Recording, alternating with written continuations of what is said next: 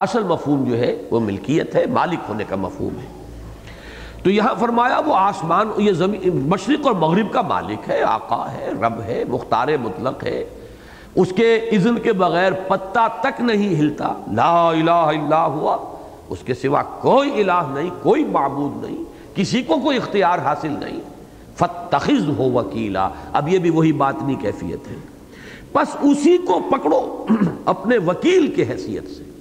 وکیل کہتے ہیں کارساز، جس کے حوالے آپ اپنا معاملہ کر دیں۔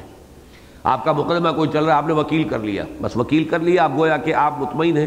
وہ وکیل مدافعت کرے گا، وہ وکیل آپ کے مفادات کی جو ہے وہ نگرانی کرے گا، دیکھ بھال کرے گا، تاریخ آ رہی ہے اس میں نبٹ لے گا، یہ ساری چیزیں، قانون اب اس نے پڑھنا ہے، آپ کے لیے نکتے اس نے نکالی، یہ وکیل ہے۔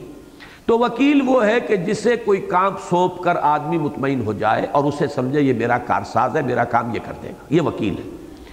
فاتخذہ وکیلا، بس اسی کو پکڑ لو کہ وہی وکیل ہے۔ یہ در حقیقت توحید کا وہ ایک بڑا منطقی نتیجہ ہے، جس کو کہ جیسا کہ میں نے بارہا عرض کیا ہے کہ یہ باطنی کیفیات جو ہے توحید کی، ان پر بہت کم غور ہوا ہے، ان پر غور کیا ہے صرف صوفیاء نے، اس لیے کہ یہ فقہ کا یہ موضوع نہیں ہے۔ فقہ کی کتابیں لکھی جائیں گی، ان میں یہ چیپٹرز ملیں گے نہیں، کسے توکل کسے کہتے ہیں اور مقام رضا کیا ہے، یہ ساری چیزیں جو ہیں یہ فقہ کے موضوعات نہیں۔ فقہ تو بحث کرے گی طہارت سے، نماز کے ارکان سے، یہ تمام چیزیں جو ہے، پانی کون سا پاک ہے، کون سا پانی ناپاک ہے، فقہ تو یہاں سے چلے گی۔ اس وجہ سے یہ چیزیں اکثر و بیشتر جب سے وہ فقہی جو تصور ہے دین کا وہ غالب ہوا ہے ذہنوں کے اوپر، تو دین کا یہ جو دوسرا اسپیکٹ ہے،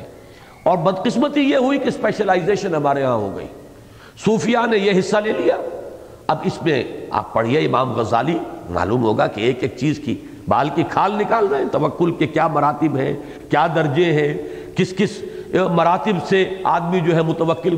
جو ہے وہ گزرتا ہے، اس کی سب سے بلند ترین منزل توکل کی کون سی ہے، یہ ساری چیزیں، توکل ان کا ایک بہت بڑا موضوع ہوگا۔ اسی طریقے سے راضی برائے رب رہنے کا معاملہ، تو یہ چیزیں ہمارے ہاں تقسیم ہو گئی ہیں بدقسمتی سے، اور ایک ستم بالائے ستم یہ ہوا ہے کہ اس فن کے لیے ایک علیحدہ ایسا نام اختیار کر لیا گیا جس کا کتاب و سنت سے کوئی تعلق ہی نہیں۔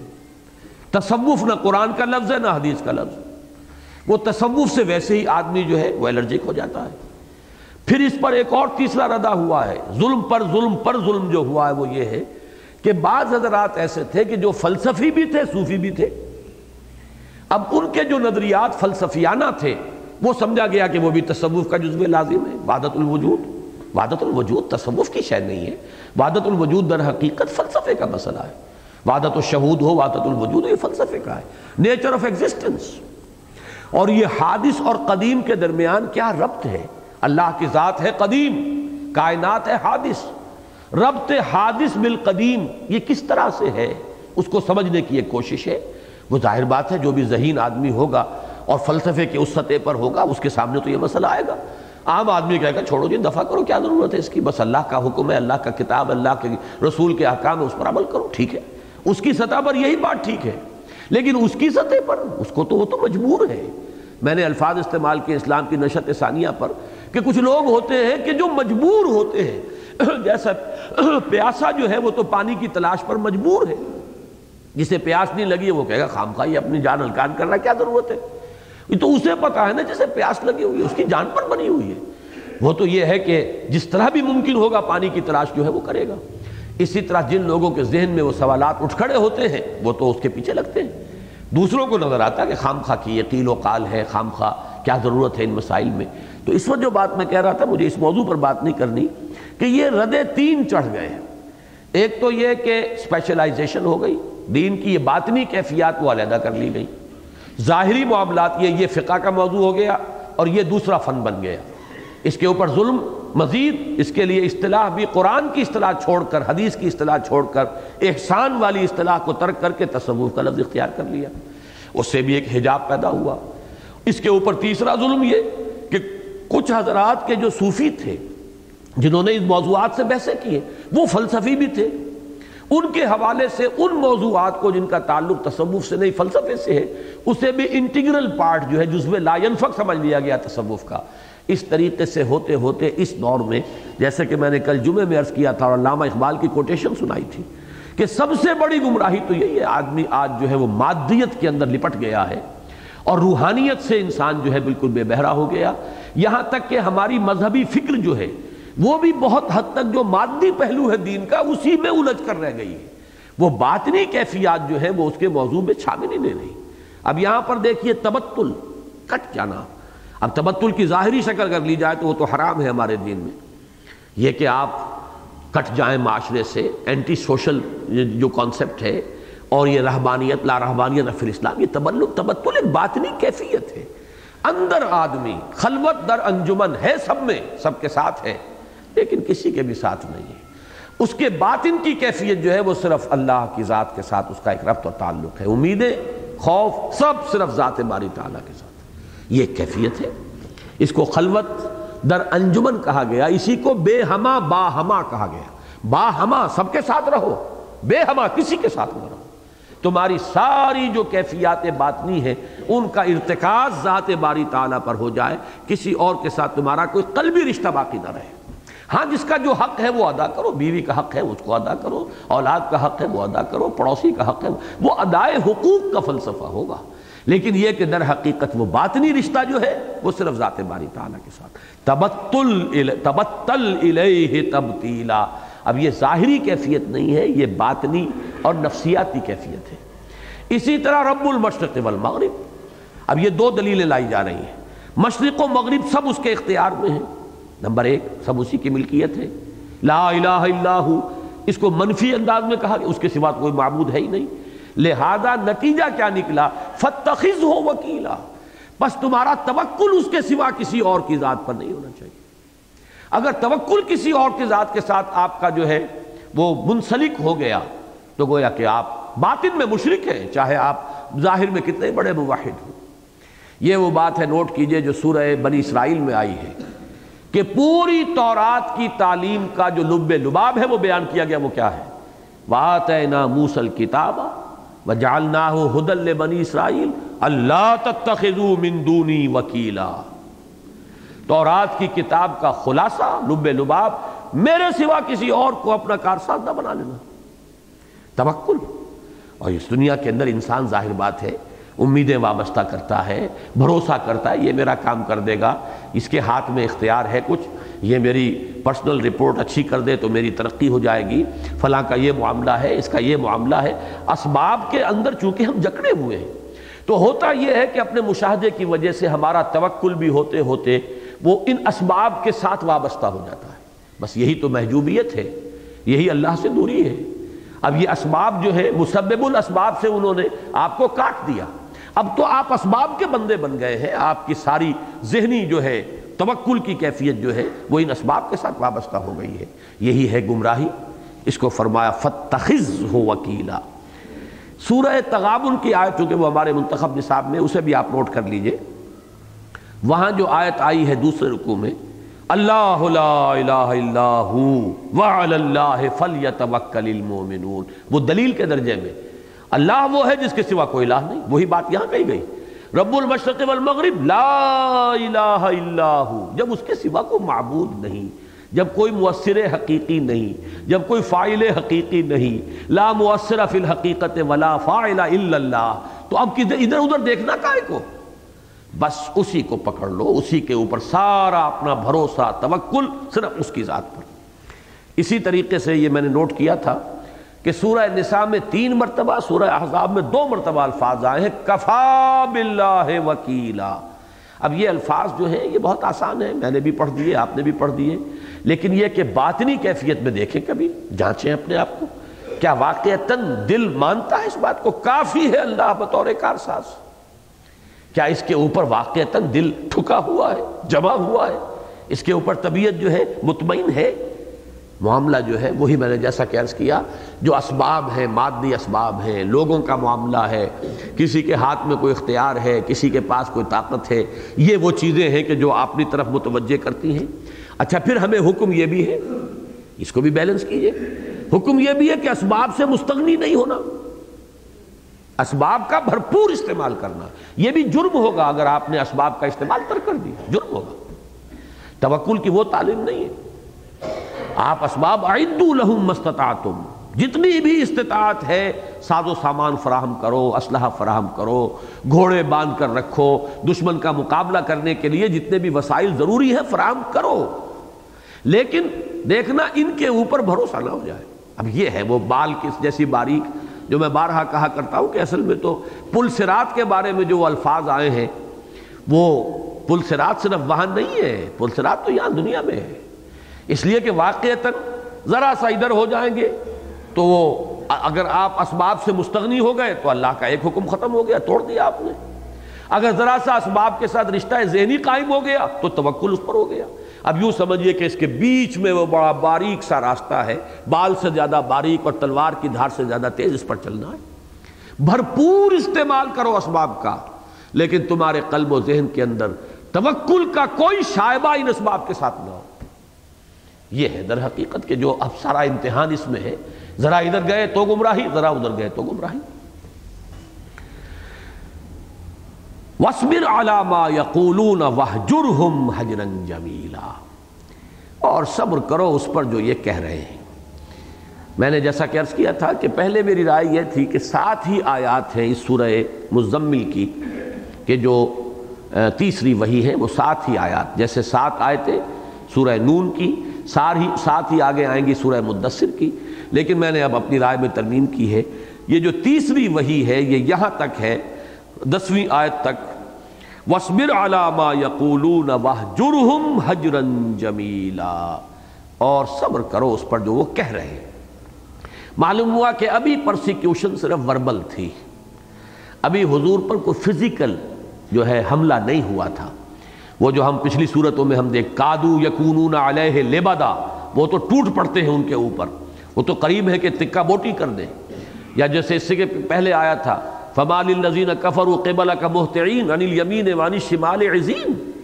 یہ جو کیفیات تھی یہ بعد کی پیداوار ہے۔ پہلی بات کیا تھی، اور اس کو سمجھ لیجئے، اس کو میں سمجھتا ہوں کہ اس کا جو پس منظر ہے اور بالکل منطقی ربط ہے اس کو سمجھ لیں۔ پہلی خبر جو آئی ہے مکے والوں کو ملی ہے، اس سے پہلے نہ حضور کا کوئی دعویٰ تھا، نہ حضور کوئی یعنی کسی کاہن کے زیر تربیت رہے تھے، نہ کوئی خاص آپ کا اس نوع کا ذوق تھا، تاجر تھے، شریف آدمی تھے، تاجر الصدوق الامین، سچا اور امانت دار تاجر الصادق الامین، یہ خطاب پایا تھا۔ اچانک خبر اڑی مکے کے اندر کہ محمد چند دن رہے تھے وہاں غار حرا میں،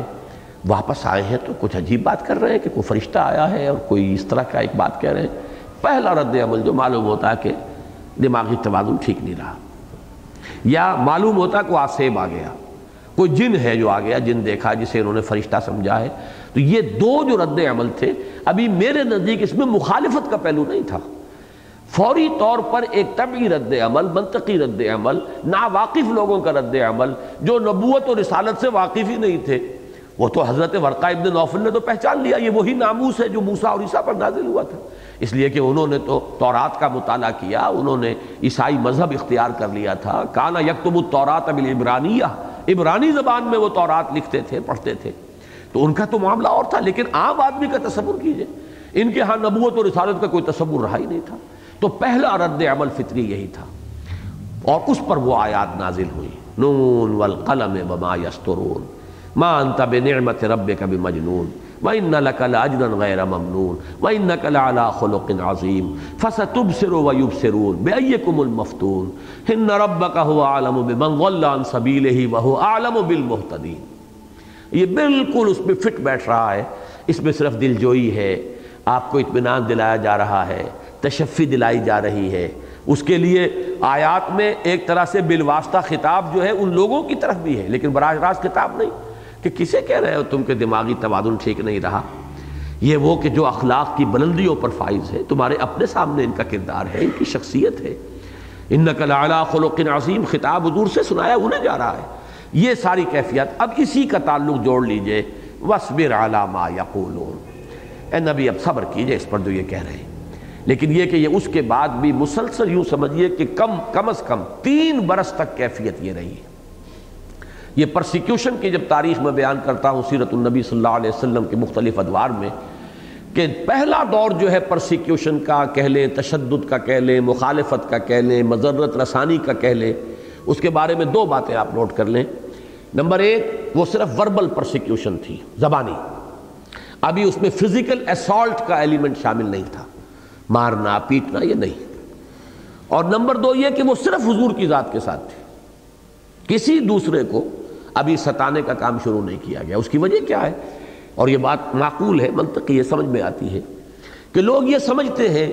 یعنی جب ذرا بات آگے بڑھی مخالفین بھی یہ سمجھتے تھے کہ اصل میں اگر ان کی قوت ارادی کو ہم کچل دیں تو بات نہیں کہ یہی ختم ہو جائے گی، کسی اور کو چھیڑنے کا فائدہ کیا؟ درخت کی جڑ کاٹ دو، خامخواہ ایک ایک پتا علیحدہ کرنا کیا حاصل ہے؟ اگر ان کی قوت ارادی کچل دی جائے اور ان کی کیریکٹر اسیسینیشن ہم کر دیں تو پھر یہ دعوت جو بھی ہے یہیں کی یہیں رہ جائے گی، اس کی آگے کوئی گروتھ نہیں ہوگی۔ تو ان دونوں الفاظ کو اپنے ذہن میں رکھیے کہ ایک تو یہ کہ قوت ارادی کو کچل دینا، جس کا کہ سورہ نون میں اختتام اسی پر ہوا ہے، لَيُزْلِقُونَكَ بِأَبْصَارِهِمْ لَمَّا سَمِعُوا الذِّكْرَ وَيَقُولُونَ إِنَّهُ لَمَجْنُونٌ۔ یہ آپ کو ایسی نگاہوں سے دیکھتے ہیں، دونوں ترجمے میں بیان کر چکا ہوا کہ جیسے نگاہوں کے ذریعے سے وہ آپ کو پھسلا دینا چاہتے ہیں، آپ کی قوت ارادی کو مزمحل کر دینا چاہتے ہیں، جیسا کہ بعض عامل لوگ کرتے بھی ہیں، اور بعض روایات میں یہ آیا ہے کہ وہ ایسے عاملوں کو لے کر آئے تھے جو وہ اپنی خصوصی ریاضتوں کے ذریعے سے اپنی آنکھ کے اندر ایک قوت جو ہے جمع کر لیتے ہیں، مسلسل مشق کر کر کے آنکھ میں ایک خاص طاقت ایسی ہو جاتی ہے ان کی نگاہ میں کہ وہ جب نگاہ ڈالتے ہیں کسی پر تو دوسرا آدمی جو ہے وہ اندر سے ہل کر رہ جاتا ہے۔ یہ دنیا میں ہمیشہ سے ہوتا آیا، اب بھی یہ لوگ جو ہیں جو شعبدے دکھاتے ہیں وہ یہ کام کرتے ہیں، اور ان کے اندر جو ہے وہ ایک خاص جلال وہ پیدا کر لیتے ہیں اپنی نگاہوں کے اندر۔ تو یہ ایک تو یہ کہ دیکھتے ایسی نگاہوں سے جیسے کہ آپ کو پھسلا دیں گے، یا یہ کہ خاص طور پر ایسے عاملوں کی خدمات حاصل کی گئی ہے کہ آپ کی قوت ارادی جو ہے اس کو وہ کچل دیں اپنے اس طرح کے عمل کے ذریعے سے۔ اگر یہ ہو جاتا تو بس بات ختم تھی، ابو بکر کو چھیڑنے کا کیا فائدہ ہے، ابھی کسی اور سے کوئی اور بات کرنے کا کیا فائدہ ہے؟ یہ تو پھر جب محسوس ہوا کہ محمد بھی ڈٹے ہوئے ہیں صلی اللہ علیہ وسلم، اور یہ تو جنگل کی آگ کی طرح یہ دعوت اب پھیل رہی ہے، اور دو طبقے ہمارے معاشرے کے ایسے ہیں کہ ان تک یہ پہنچ گئی بات اور پہنچ رہی ہے تو وہ ہمارے لیے گویا کہ بارود کے ذخیرے میں چنگاری پڑنے والی بات ہوگی۔ یعنی ایک ہمارا نوجوانوں کا طبقہ، ایک ہمارا غلاموں کا طبقہ، ان دونوں تک اگر یہ دعوت پہنچ گئی تو پھر ہمارا یہ پورا نظام جو ہے، جیسے کہ کوئی بارود کا ذخیرہ نیچے اور اوپر آپ کا محل ہو، تو بارود کے ذخیرے میں ایک چنگاری ہوگی تو وہ محل توڑ جائے گا، تو یہ نظام ہو جائے گا۔ پھر انہوں نے کہا کہ اب انہیں پکڑو اور انہیں مارو اور ان کو اذیت پہنچاؤ۔ اس میں یہ کہ حضور پر زور ان کا نہیں چلا زیادہ دوسرے فیز میں، اس لیے کہ حضور کو خاندان کی پشت پناہی حاصل رہی ابو طالب کی وجہ سے۔ اس میں جو زیادہ پرسیکیوشن ہوئی ہے فزیکل، وہ غلاموں کی ہوئی ہے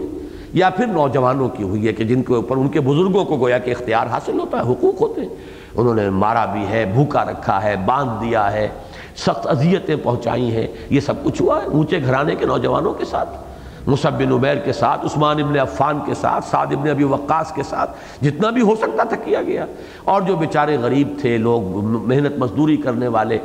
جیسے کہ خباب بن الارت لوہار تھے، مزدوری پیشہ کرتے تھے، یا یہ کہ غلام تھے جیسے کہ حضرت بلال تھے، ابو فقی تھے رضی اللہ تعالیٰ عنہ اجمعین، تو ان پر پھر تشدد ہوا ہے، فزیکل پرسیکیوشن، اور یہ سن 4 نبوی سے شروع ہوا ہے، یعنی آغاز وحی کے بعد جب 4 سال گزر گئے تب ہوا ہے۔ یہاں یہ ہے وَاصْبِرْ عَلَىٰ مَا يَقُولُونَ، اس کو پھر جوڑ لیجئے وَلَقَدْ نَعْلَمُ أَنَّكَ يَضِيقُ صَدْرُكَ بِمَا يَقُولُونَ، یہ سورہ حجر کی آیت، وَلَقَدْ نَعْلَمُ أَنَّكَ يَضِيقُ صَدْرُكَ بِمَا يَقُولُونَ، یہ وہ وربل پرسیکیوشن ہے، اس سے حضور کو صدمہ پہنچتا تھا۔ فرمایا وَاصْبِرْ عَلَىٰ مَا يَقُولُونَ وَاهْجُرْهُمْ هَجْرًا جَمِيلًا، یہ وَاهْجُرْهُمْ هَجْرًا جَمِيلًا جو ہے ایک اعتبار سے تو پہلے بات آ چکی ہے، تبتل الیہ تبتیلا، لیکن وہ چونکہ خالص باطنی کیفیت ہے، وَاهْجُرْهُمْ هَجْرًا جَمِيلًا کے اندر اس کا ایک ظاہری ایلیمنٹ بھی ہے، ان سے علیحدگی اختیار کر لیجئے لیکن بڑی خوبصورتی کے ساتھ۔ یہ مضمون وہ ہے جو ہمارے منتخب نصاب میں سورۃ الفرقان کے آخری رکوع میں آتا ہے، وَإِذَا خَاطَبَهُمُ الْجَاهِلُونَ قَالُوا سَلَامًا، اللہ کے نیک بندے عباد الرحمن وہ ہیں جب ان سے جاہل الجھتے ہیں وہ کہتے ہیں بھائی سلام۔ یعنی فرض کیجئے کسی نے آپ سے بات شروع کی، آپ نے بھی اپنی بات اس کے سامنے رکھی، لیکن آپ کو محسوس ہو گیا یہ سمجھنا نہیں چاہ رہا، یہ الجھنا چاہ رہا ہے، یہ خامخواہ کو بحث کے اندر مجھے الجھانا چاہ رہا ہے، اس کی نیت جو ہے بات سمجھنے کی نہیں، تو فوراً بجائے اس کے کہ آپ بھی اب لٹا پین رہے اس کے ساتھ،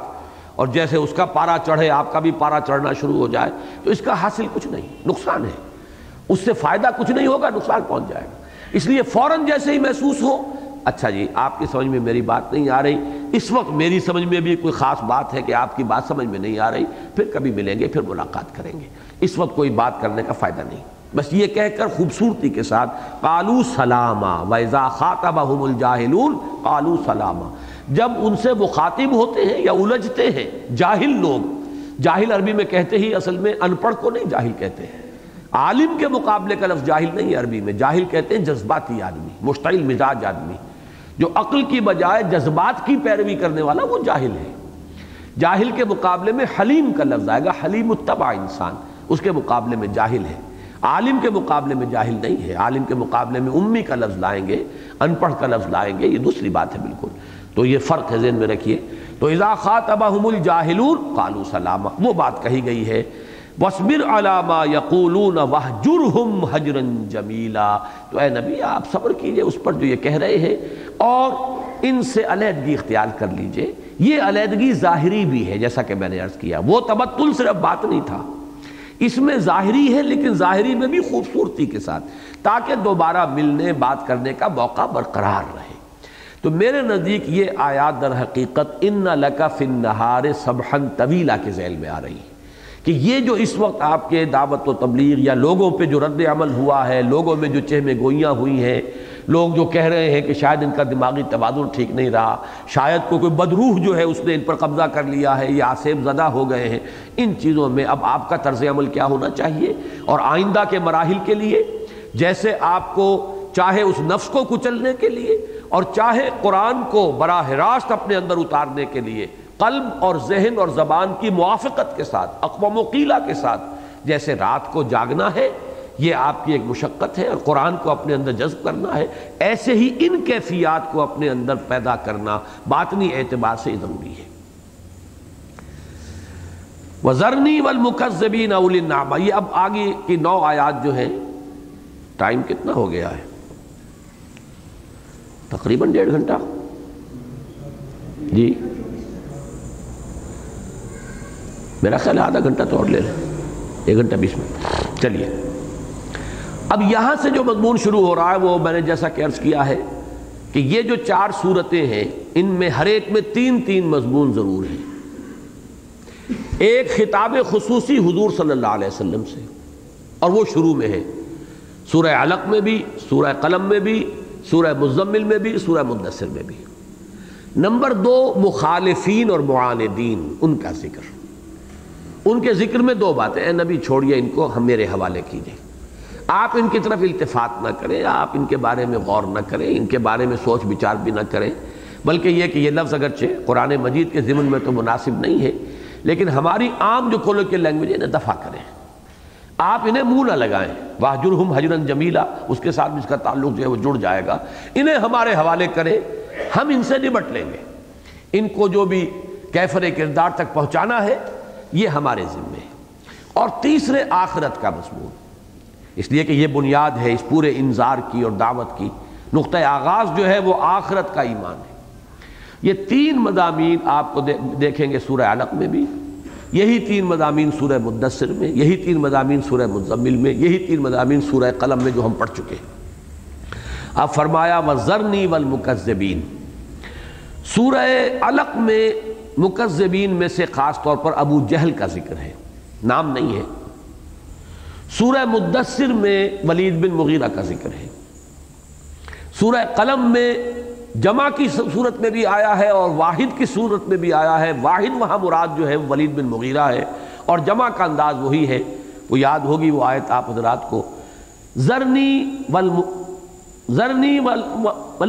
ومکذبین ھذا الحدیث فذرنی ومن یکذب بھذا الحدیث سنستدرجہم من حیث لا یعلمون واملی لہم ان کیدی متین۔ تو اے نبی چھوڑیے مجھے اور ان لوگوں کو کہ جو اس قرآن کو اس کو جھٹلا رہے ہیں، میں ان کو آہستہ آہستہ ان کا استدراج کرتا ہوا لے آؤں گا، آپ ذرا انہیں مہلت دیجیے۔ وہی مضمون یہاں ہے، وَذَرْنِي وَالْمُكَذِّبِينَ أُولِي النَّعْمَةِ، اے نبی چھوڑیے مجھے اور یہ جو جھٹلانے والے ہیں۔ ظاہر بات ہے کہ یہ کیفیت جو ہے یہ کافی بعد کی صورت ہے کہ جس کا نقشہ کھینچا جا رہا ہے، جھٹلانا۔ اب معلوم ہوتا ہے کشمکش شروع ہو چکی ہے،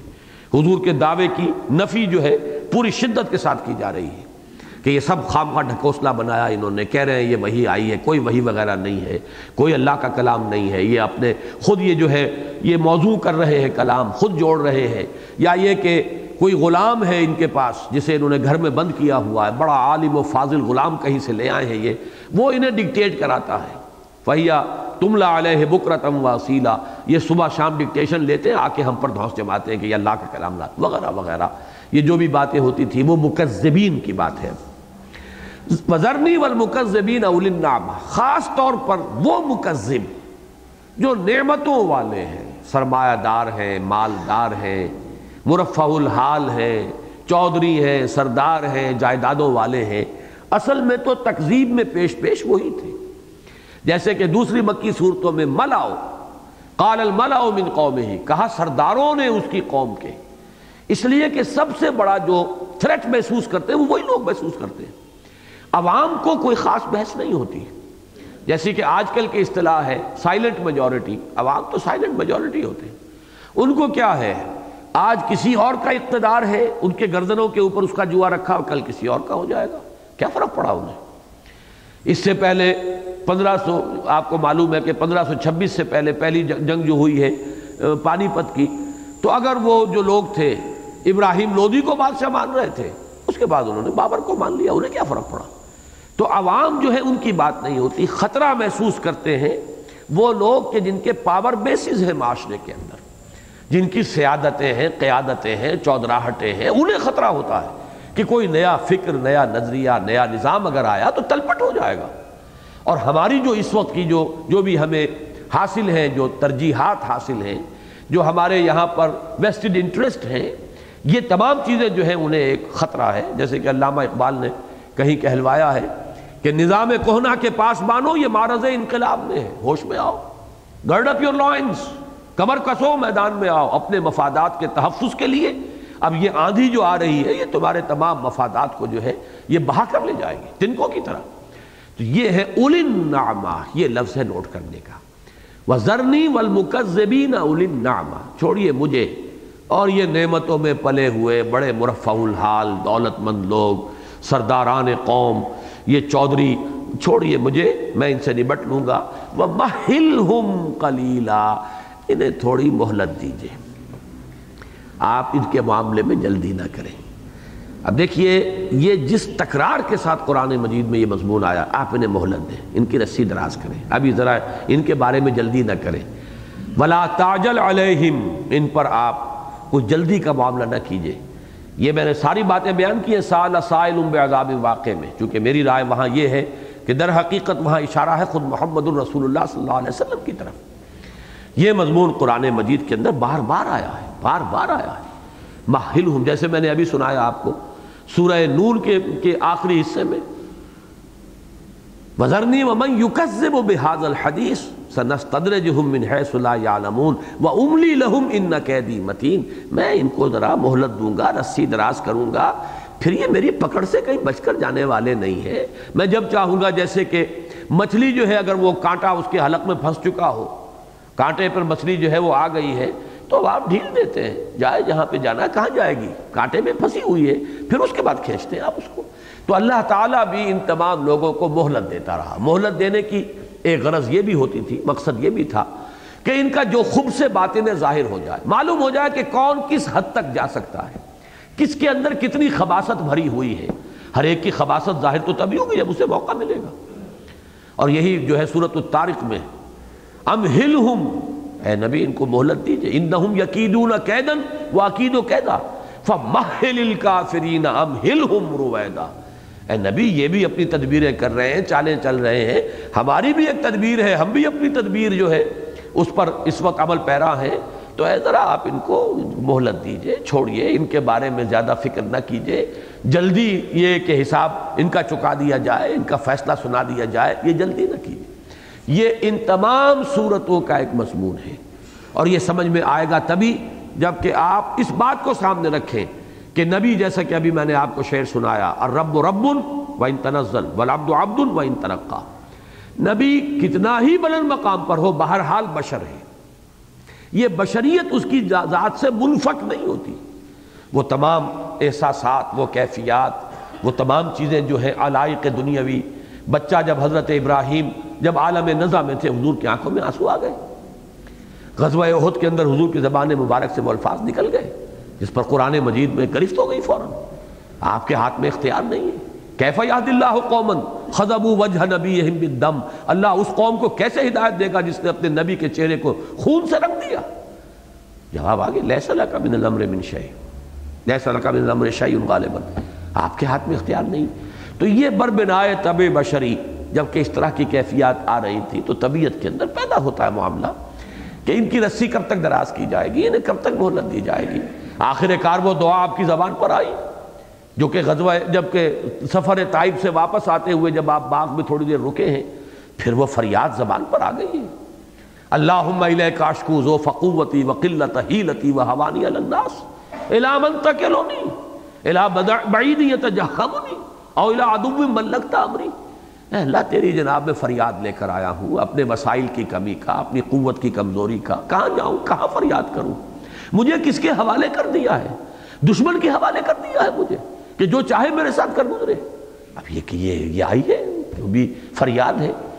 اس پس منظر میں آپ ان آیات کو پڑھیں، ذرنی چھوڑیں، یہ مجھ پر چھوڑیں، یہ معاملہ جو ہے میں انہیں سزا دوں گا وقت آنے پر، ابھی مجھے امہلہم، ابھی ان کو مہلت دیجئے۔ کہیں ومہل آتا ہے، کہیں امہلہم ہے، یہ تمام جو ہے باب افعال سے بھی آ رہا ہے، تمہیل تفعیل سے بھی آ رہا ہے، تو وہی بات یہاں ہے، وَذَرْنِي وَالْمُكَذِّبِينَ أُولِي النَّعْمَةِ وَمَهِّلْهُمْ قَلِيلًا إِنَّ لَدَيْنَا أَنْكَالًا وَجَحِيمًا۔ اب یہاں سے وہ مضمون شروع ہو گیا جو میں نے کہا نا آخرت کا، وہ مضمون آئے گا۔ سورہ علق میں 3 آیات میں پورا فلسفہ آخرت ہے۔ سورہ مدثر جو اگلی صورت آئے گی اس میں 3 آیات میں قیامت کا نقشہ کھینچ دیا گیا ہے۔ سورہ نون میں ایک پوری تمثیل کے پیرائے میں وہ باغ والے، ان کا پورا واقعہ بیان کیا گیا، انا بلوناہم کما بلونا اصحاب الجنہ، اور وہاں سے لے کر کذالک العذاب والعذاب الآخر آخرت اکبر لو کانوا یعلمون، اور یہاں جو ہے یہ قیامت کے دن کی سختی اور جہنم کے عذاب کی ایک جھلک دکھائی جا رہی ہے کہ اے نبی اگر دنیا میں ان پر پکڑ نہ بھی آئی ہماری، فرض کیجئے بالفرض، تو آخر کیا یہ جہنم کے عذاب سے بچ جائیں گے؟ آنا تو ہمارے پاس سے کہاں جائیں گے؟ فرمایا ان لدینا انکالا وجحیما وطعاما ذا غصۃ، ہمارے پاس ان کے لیے بیڑیاں ہیں، بڑی بھاری بیڑیاں جن کے اندر ان کو جکڑ دیا جائے گا، اور روایات میں آیا کہ وہ بیڑیاں بھی آگ کی ہوں گی، وجحیما آگ ہے بھڑکتی ہوئی دہکتی ہوئی، وطعاما ذا غصۃ، اور وہ کھانا ہے جو ان کے حلق میں پھنس جائے گا۔ قرآن مجید میں دوسری جگہ پر شجرۃ الزقوم کا لفظ آیا ہے، اس میں وہ منہ ماریں گے بھوک سے بے تاب ہو کر، لیکن وہ کھانا جو ہے وہ ان کو جلا دے گا، جھلس دے گا، ان کے حلق میں پھنسے گا، طعاما ذا غصۃ وعذابا علیما، اور بہت دردناک عذاب۔ یہ سب کچھ ہم نے فراہم کیا ہوا ہے، لیکن ذرا اس وقت ابھی مہلت دیجئے، وَذَرْنِي وَالْمُكَذِّبِينَ أُولِي النَّعْمَةِ وَمَهِّلْهُمْ قَلِيلًا۔ اب نوٹ کیجئے پہلے ہی 4 سالوں میں اگر قصہ چکا دیا گیا ہوتا تو عمر فاروق کہاں سے آتے اسلام میں، اور حضرت حمزہ کہاں سے آتے اسلام میں؟ وہ تو سن 6 میں ایمان لائے دونوں، وہ ایک اسد اللہ و اسد رسول ہی ہے، اور ایک وہ ہے جو عمر بن الخطاب فاروق اعظم بنے ہیں، تو ظاہر بات ہے مہلت دیجئے، ابھی بلونا ہے اس کو، جیسے مدھانی کے اندر آپ نے ابھی بلونا ہے، ابھی ان میں سے مکھن نکلے گا، یہ نہ سمجھیے کہ اس کے اندر سرے سے کوئی مکھن باقی نہیں رہا ہے، لیکن یہ کہ جھیلنا آپ کو پڑے گا۔ وَاصْبِرْ عَلَىٰ مَا يَقُولُونَ وَاهْجُرْهُمْ هَجْرًا جَمِيلًا وَذَرْنِي وَالْمُكَذِّبِينَ أُولِي النَّعْمَةِ وَمَهِّلْهُمْ قَلِيلًا إِنَّ لَدَيْنَا أَنْكَالًا وَجَحِيمًا وَطَعَامًا ذَا غُصَّةٍ وَعَذَابًا أَلِيمًا۔ یہ تو ہوا جہنم کا معاملہ۔ اب قیامت کا معاملہ، اور قیامت کے بھی چونکہ مراحل ہیں کئی، ایک قیامت وہ ہے جب الساعہ جسے کہا گیا ہے، جب اس کائنات میں ایک عظیم ہلچل ہوگی اور پہاڑ جو ہے وہ روئی کے گالوں کے مانند یا دھنکی ہوئی اون کے مانند ہو جائیں گے، وہ زلزلۃ الساعہ جسے کہا گیا ہے، یا اور ایک وہ قیامت جس دن کے کھڑے ہوں گے لوگ، اصل میں لفظ قیامت اس کے لیے ہے، یوم یقوم الناس لرب العالمین، جس دن کے لوگ کھڑے ہوں گے اپنے رب کے حضور میں، تمام جہانوں کے مالک کے دربار میں پیشی ہوگی۔ تو وہاں سے وہاں تک نفخہ اولا، نفخہ ثانیہ، نفخہ ثالثہ، یہ جو مختلف مراحل ہیں ان میں سے ایک ایک کی جھلک دکھائی جا رہی ہے۔ پہلے جہنم کی جھلک دکھا دی، ان لدینا انکالا وجحیما وطعاما ذا غصۃ وعذابا الیما۔ اب اس کے بعد قیامت، یوم ترجف الارض والجبال وکانت الجبال کثیبا مہیلا، یہ ہے وہ الساعہ، یا ایھا الناس اتقوا ربکم ان زلزلۃ الساعۃ شیء عظیم، یہ جو سورہ حج کی پہلی آیت ہے۔ فرمایا یوم ترجف الارض والجبال، جس دن کے لرزیں گے، کانپیں گے یہ زمین، اپنے پہاڑوں سمیت کانپے گی۔ وَكَانَتِ الْجِبَالُ كَثِيبًا مَهِيلًا، اور یہ پہاڑ ہو جائیں گے ایسی بھربری ریت کے ٹیلے کہ جو پھسلتی ہوئی ریت ہو۔ اس کے لیے ایک صاحب نے بڑی عمدہ تعبیر اختیار کی ہے، ریگ سیال۔ ایک تو مٹی جمی ہوئی ہوتی ہے، اس کا ایک تودہ ہے جمع ہوا ہے، ایک ہوتی ہے وہ ریت، بھربری ریت، وہ پھسلتی ہے، وہ کسی کو سپورٹ نہیں دیتی۔ تو معلوم یہ ہوا ہے کہ جب وہ الساعہ میں پہلے وہ لرزہ جو آئے گا، پہاڑوں کی جڑیں بھی ڈھیلی ہوں گی، اور وہ جو اس کے اجزاء آپس میں بندھے ہوئے، بندش جو ہے ان کی وہ کمزور پڑے گی، تو وہ بھربری ریت کے ٹیلے ہو جائیں گے، پھسلتی ہوئی ریت۔ اس کے بعد وہ مرحلہ آئے گا کہ پھر وہ جیسے کہ روئی کے گالے ہوتے ہیں، پہاڑ چلیں گے اور اس کے بعد وہ روئی کے گالوں یا دھنکی ہوئی اون کے مانند ہو کر وہ فضا کے اندر پھیل جائیں گے۔ تو یہ تمام مختلف مراحل ہیں۔ یہاں اس کا جو اولین مرحلہ ہے، یوم ترجف الارض والجبال وکانت الجبال کثیبا مہیلا، جس دن کے زمین اور پہاڑ کانپیں گے، لرزیں گے، اور اس لرزش کی وجہ سے اس کی بندش جو ہے، آپس کی جو بندش ہے اس کے اجزاء کی، ذرات کی، اب ظاہر بات ہے کہ پتھر بھی تو ذرات ہی کا در حقیقت بنا ہوا ہے، وہ جڑے ہوئے ہیں، زیادہ بندش ہے مضبوط، اسی کو آپ پیس دیتے ہیں، پتھر کو ریت بنا دیتے ہیں۔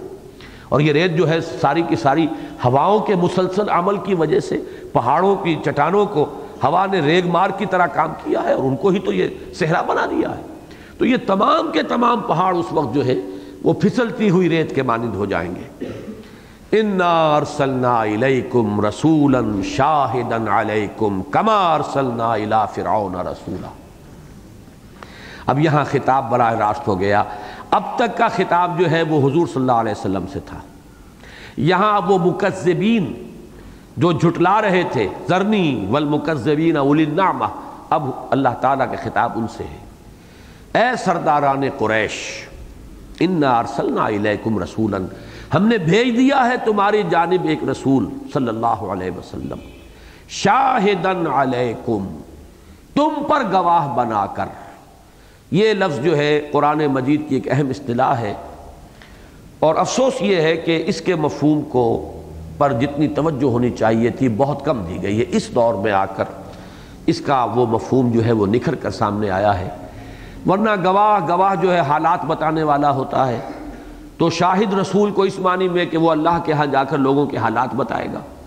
یہ بڑا پھس پھسا سا مضمون ہے، اس لیے کہ وہ تو اللہ کے پاس فرشتوں کی رپورٹیں بھی ہیں، اور اللہ تعالیٰ کے پاس تو خود اپنا ذاتی علم موجود ہے، پھر وہ مثل بھی تیار ہے تو فرشتوں کی جو ہے وہ مثلیں بنی ہوئی ہیں۔ اصل میں شاہدن علیکم کا مفہوم جو ہے وہ یہ ہے کہ رسول کا بیسک فنکشن ہے جس قوم کی طرف اسے بھیجا گیا ہو اس پر حجت قائم کر دینا۔ حجت قائم کر دینا یہ ہے شہادت اعلی کسی کے خلاف، اور قیامت کے دن نقشہ کھینچا گیا ہے کہ اس دنیا میں رسول اپنی دعوت، تبلیغ، تلقین، قولاً عملاً دین کو پیش کرتا ہے، اس کا نمونہ اپنے کردار اور شخصیت میں پیش کرتا ہے، حجت قائم ہو جاتی ہے لوگوں کے اوپر۔ اور اس کے بعد قیامت کے دن جب حساب کتاب ہوگا تو ہر امت کا رسول پہلے کھڑے ہو کر گواہی دے گا، اے اللہ تیرا پیغام جو مجھ تک آیا تھا میں نے پہنچا دیا تھا۔ Now they are responsible۔ یہ جس کو کہ ہماری جو عدالتی جو ٹرمینالوجی ہے اس میں کہا جاتا ہے پروزیکیوشن وٹنس، اللہ تعالیٰ کی عدالت میں پروزیکیوشن وٹنسز کی حیثیت سے، سرکاری گواہ کی حیثیت سے رسول آئیں گے کہ اللہ تیرا پیغام ہم تک پہنچا، ہم نے پہنچا دیا تھا۔ یہ نہیں کہہ سکتے کہ ہمیں پیغام پہنچا نہیں۔ Now they are accountable، they are responsible۔ وہی بات جو کہ حضور نے آخری خطبے کے وقت جو بات کہی ہے وہ صحیح ترین تعبیر ہے اس کی۔ کہ لوگوں سے پوچھا الا هل بلغت، 1.25 لاکھ کا مجمع تھا اور سب نے یک زبان کہا انا نشهد انک قد بلغت وادیت ونصحت، ہم گواہ ہیں حضور کہ آپ نے حق رسالت ادا کر دیا، حق امانت ادا کر دیا، ہماری خیر خواہی کا حق ادا کر دیا۔ اب عرض کیا اللہم اشہد، اللہ تو بھی گواہ رہے، یہ مان رہے میں نے انہیں بات پہنچا دی، اب ذمہ داری ان کی ہے۔ یہ وہ سائی آف ریلیف ہے، جب کندھے پر سے بہت بڑا بوجھ اتر جائے ذمہ داری کا تو ایک آدمی سکون کا سانس لیتا ہے۔ سائی آف ریلیف وہ ہے کہ جو حضور نے صلی اللہ علیہ وسلم اس وقت لیا ہے، اور پھر فرمایا اب تمہارے ذمہ ہے یہ کام، لِيَكُونَ الرَّسُولُ شَهِيدًا عَلَيْكُمْ وَتَكُونُوا شُهَدَاءَ عَلَى النَّاسِ۔ تو شہادت علی الناس کا یہ مفہوم میں سمجھتا ہوں کہ اس دور میں سب سے پہلے مولانا امین احسن اصلاحی صاحب نے پیش کیا تھا۔ ان کی کتاب جو دعوت دین اور اس کا طریقہ کار ہے،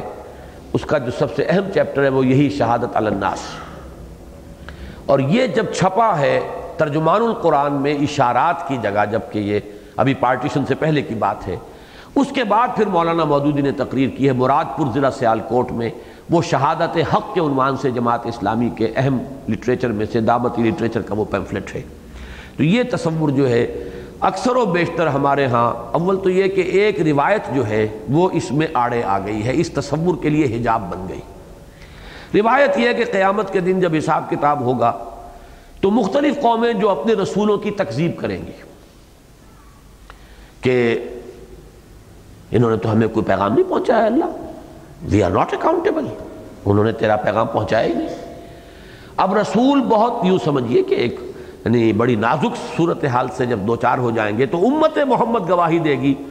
کہ اے اللہ ہم گواہی دیتے ہیں کہ یہ سب جھوٹ بول رہے ہیں اور ان کے رسولوں نے ان تک بات پہنچا دی تھی۔ اب وہ کہیں گے تم کون ہوتے، تم تو بعد میں آئے ہو، تم کیسے گواہی دے سکتے ہو؟ تو وہ کہیں گے ہمیں ہمارے رسول نے بتایا اور ہمیں یقین کامل ہے اپنے رسول کی خبر پر، اس کی بنا پر گواہی دے رہے ہیں۔ اب یہ روایت اپنی جگہ پر اور یہ اپنی جگہ صحیح ہو کہ یہ بھی واقعہ کبھی کسی وقت جو ہے قیامت کے بہت سے واقعات ہیں قرآن مجید میں بیان ہوئے ہیں، بے شمار مراحل ہیں، کہیں یہ بھی اس میں ہو تو اس روایت کو اٹھا کر پھینک دینے کی ضرورت نہیں ہے۔ لیکن اس پورے سلسلہ آیات کو جو قرآن مجید میں آیا ہے شہادت علی الناس کے موضوع پر، ان سب کو صرف اس روایت کے ساتھ وابستہ کر دینا، یہ تو در حقیقت ہمارا فعل ہے جس کے اندر خطا کا اور کوتاہی کا احتمال موجود ہے۔ مولانا شبیر احمد عثمانی نے بہت عمدگی کی ہے کہ اس میں اس تصور کو بھی رکھا ہے لیکن ساتھ ہی یہ تصور بھی شامل کر دیا ہے کہ اس کا مطلب یہ بھی ہے اور یہ بھی ہو سکتا ہے، لیکن اسے بہت ہی مدلل انداز میں اس کو پیش کیا ہے۔ اس دور میں میں سمجھتا ہوں کہ وہ جو حضور کی حدیث ہے صلی اللہ علیہ وسلم لا تنقضی عجائبہ ولا یشبع من العلماء، یہ قرآن ایسی کتاب ہے جس کے عجائب کبھی ختم ہی نہیں ہوں گے، لہذا کسی بات کو اس دلیل پر رد نہیں کر دینا چاہیے کہ یہ بات پہلے کسی نے نہیں کہی، اس بات کو ایسس کیجئے، ہاں صحیح حدیث کے خلاف مضمون ہو تو پھر ہمارے لیے جو ہے لمحہ فکری آ جائے گا، حدیث کی سند بھی درست ہو، لیکن یہ کیسا بھی ہو سکتا ہے کہ ایک حدیث اپنی جگہ پر درست ہے، وہ بات اپنی جگہ پر پوری ہو رہی ہو، لیکن یہ کہ اس کا دوسرا پہلو اور بھی موجود ہو۔ ان تمام امکانات کو سامنے رکھ کر شاہدن علیکم، تم پر گواہ بنا کر، اور شہادت دیکھیے گواہی جب بھی ہوتی ہے کسی کے حق میں ہوتی کسی کے خلاف، لہذا یا تو لام آئے گا اور یا علا آئے گا۔ لام آتا ہے حق میں ہونے کے لیے، القرآن حجت لک او علیک، حضور نے فرمایا یہ قرآن یا تو حجت ہے تمہارے حق میں یا تمہارے خلاف، اگر اس کو اپنا امام بناؤ گے، رہنما بناؤ گے، اس کے پیچھے چلو گے، اس پر عمل کرو گے، یہ تمہارے لیے شفاعت کرے گا، یہ تمہارے حق میں حجت بن جائے گا، اور اگر تم اس کو رد کر دو گے، اس کے خلاف چلو گے، دعویٰ کرو گے اس پر ایمان کا لیکن اس کے بتائے ہوئے رستے کو اختیار نہیں کرو گے تو یہ تم پر حجت بن جائے گا تمہارے خلاف۔ تو لام اور اعلیٰ سے زمین و آسمان کا فرق آتا ہے، تو قرآن مجید میں شہادت لام کے ساتھ بھی آئی ہے، کونوا قوامین بالقسط شہداء للہ، یہاں لام آیا ہے، اے مسلمانوں انصاف اور قسط کے علم بردار بن کر کھڑے ہو جاؤ طاقت کے ساتھ اور اللہ کے حق میں گواہی دینے والے، جیسے وہ آئے دے تو بھی محمد کی صداقت کی گواہی صلی اللہ علیہ وسلم، ایسے تم اللہ کے دین کی گواہی دو، اللہ کے دین کی گواہی قولاً بھی ہوگی عملاً بھی ہوگی۔ اسی کو ہم کہتے ہیں اشہد ان لا الہ الا اللہ واشہد ان محمد رسول اللہ، یہ ہماری قولی گواہی ہے، ہم گواہی دے رہے ہیں اللہ کے سوا کوئی معبود نہیں اور محمد اللہ کے رسول ہیں صلی اللہ علیہ وسلم۔ اب یہی ہمارا عمل بھی اس کے مطابق ہے تو یہ عملی گواہی ہو جائے گی۔ تو قولی اور عملی گواہی دنیا میں دے کر، لیکن یہ گواہی پھر لوگوں کے خلاف جا پڑے گی قیامت کے دن کہ اللہ ہم نے ان کے سامنے گواہی پیش کر دی تھی تیرے دین کی، زبان سے بھی اور عمل سے بھی۔ اب یہ عذر پیش نہیں کر سکتے جسے آپ کہتے ہیں اگنورنس، ہمیں تو معلوم نہیں تھا، یہ عذر جو ہے یہاں پر نہیں آ سکتا، اس لیے کہ ہم نے بات پہنچا دی تھی۔ یہ کام تمام رسول کرتے رہے اپنی اپنی قوموں کے لیے، لیکن حضور کی بعثت اور رسالت جو ہے پوری نوع انسانی کے لیے ہے، لہذا یہاں دو حصوں میں اسے تقسیم کر دیا۔ حضور نے شہادت دی امت پر، امت کے ذمہ لگایا گیا اب تم شہادت دو پوری نوع انسانی پر۔ یہ مضمون 2 دفعہ قرآن میں آیا ہے، سورہ حج کے آخر میں لِيَكُونَ الرَّسُولُ شَهِيدًا عَلَيْكُمْ وَتَكُونُوا شُهَدَاءَ عَلَى النَّاسِ، تاکہ رسول ہو جائیں گواہ تم پر اور تم گواہ ہو جاؤ پوری نوع انسانی پر۔ اور سورہ بقرہ میں آیا ہے وَكَذَلِكَ جَعَلْنَاكُمْ أُمَّةً وَسَطًا لِتَكُونُوا شُهَدَاءَ عَلَى النَّاسِ وَيَكُونَ الرَّسُولُ عَلَيْكُمْ شَهِيدًا، ہم نے تمہیں بہترین امت، درمیانی امت بنایا ہی اس لیے ہے کہ تم گواہی دو پوری نوع انسانی پر اور رسول گواہی دیں تم پر۔ یہ ہے شہادت علی الناس کا وہ تصور۔ اِنَّا أَرْسَلْنَا إِلَيْكُمْ رَسُولًا شَاهِدًا عَلَيْكُمْ كَمَا أَرْسَلْنَا إِلَىٰ فِرْعَوْنَ رَسُولًا، جیسے کہ ہم نے بھیجا تھا فرعون کی طرف رسول، یعنی حضرت موسیٰ علیہ السلام۔ اب ویسے تو یہ کہ تمام رسولوں کے اندر ہی یہ شہادت حق کا جو تصور ہے یہ تو سب کے ساتھ وابستہ ہے، رسالت کا ایک انٹیگرل پارٹ ہے، جزو لا ینفک ہے۔ لیکن ایک خاص بات نوٹ کیجئے کہ حضور میں اور حضرت موسیٰ میں مشابہت کی بہت سی باتیں، حضور کما جیسے کہ بھیجا تھا، معلوم ہوا کہ یہاں کوئی خصوصی مشابہت ہے حضور صلی اللہ علیہ وسلم اور حضرت موسیٰ علیہ السلام کے مابین۔ پہلی بات تو یہ نوٹ کیجئے کہ حضور بھی 2 بعثتوں کے ساتھ بھیجے گئے، ایک بعثت الی اہل العرب، ایک بعثت الی کافۃ الناس، پوری نوع انسانی کی طرف۔ اسی طرح حضرت موسیٰ 2 بعثتوں کے ساتھ بھیجے گئے، ایک بعثت الی فرعون اور ایک بعثت الی بنی اسرائیل، یہ دو بعثتیں۔ پھر حضرت موسیٰ علیہ السلام انہیں بھی شریعت کتاب دی گئی، اور حضور بھی صاحب شریعت صاحب کتاب۔ بہت سے رسول ہیں جو نئی شریعت لے کر نہیں آئے، جیسے کہ حضرت مسیح ہے، کتاب لائے ہیں، شریعت نہیں ہے، شریعت موسوی کو فرما کر گئے ہیں کہ یہ تمہارے اوپر لاگو رہے گی، نافذ رہے گی۔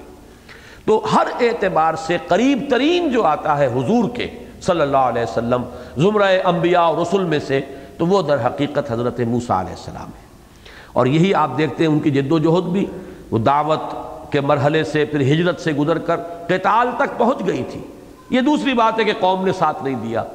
باقی حضرت ابراہیم کے زمانے میں کوئی قتال کا مرحلہ نہیں آیا، حضرت عیسیٰ کے اب جب دوبارہ آئیں گے تو وہ بات دوسری ہے، وہ پہلی مرتبہ کی آمد میں کوئی قتال کا مرحلہ نہیں آیا، حضرت ہود، حضرت صالح، حضرت شعیب، حضرت لوط، کہیں قتال کا مرحلہ نہیں آیا۔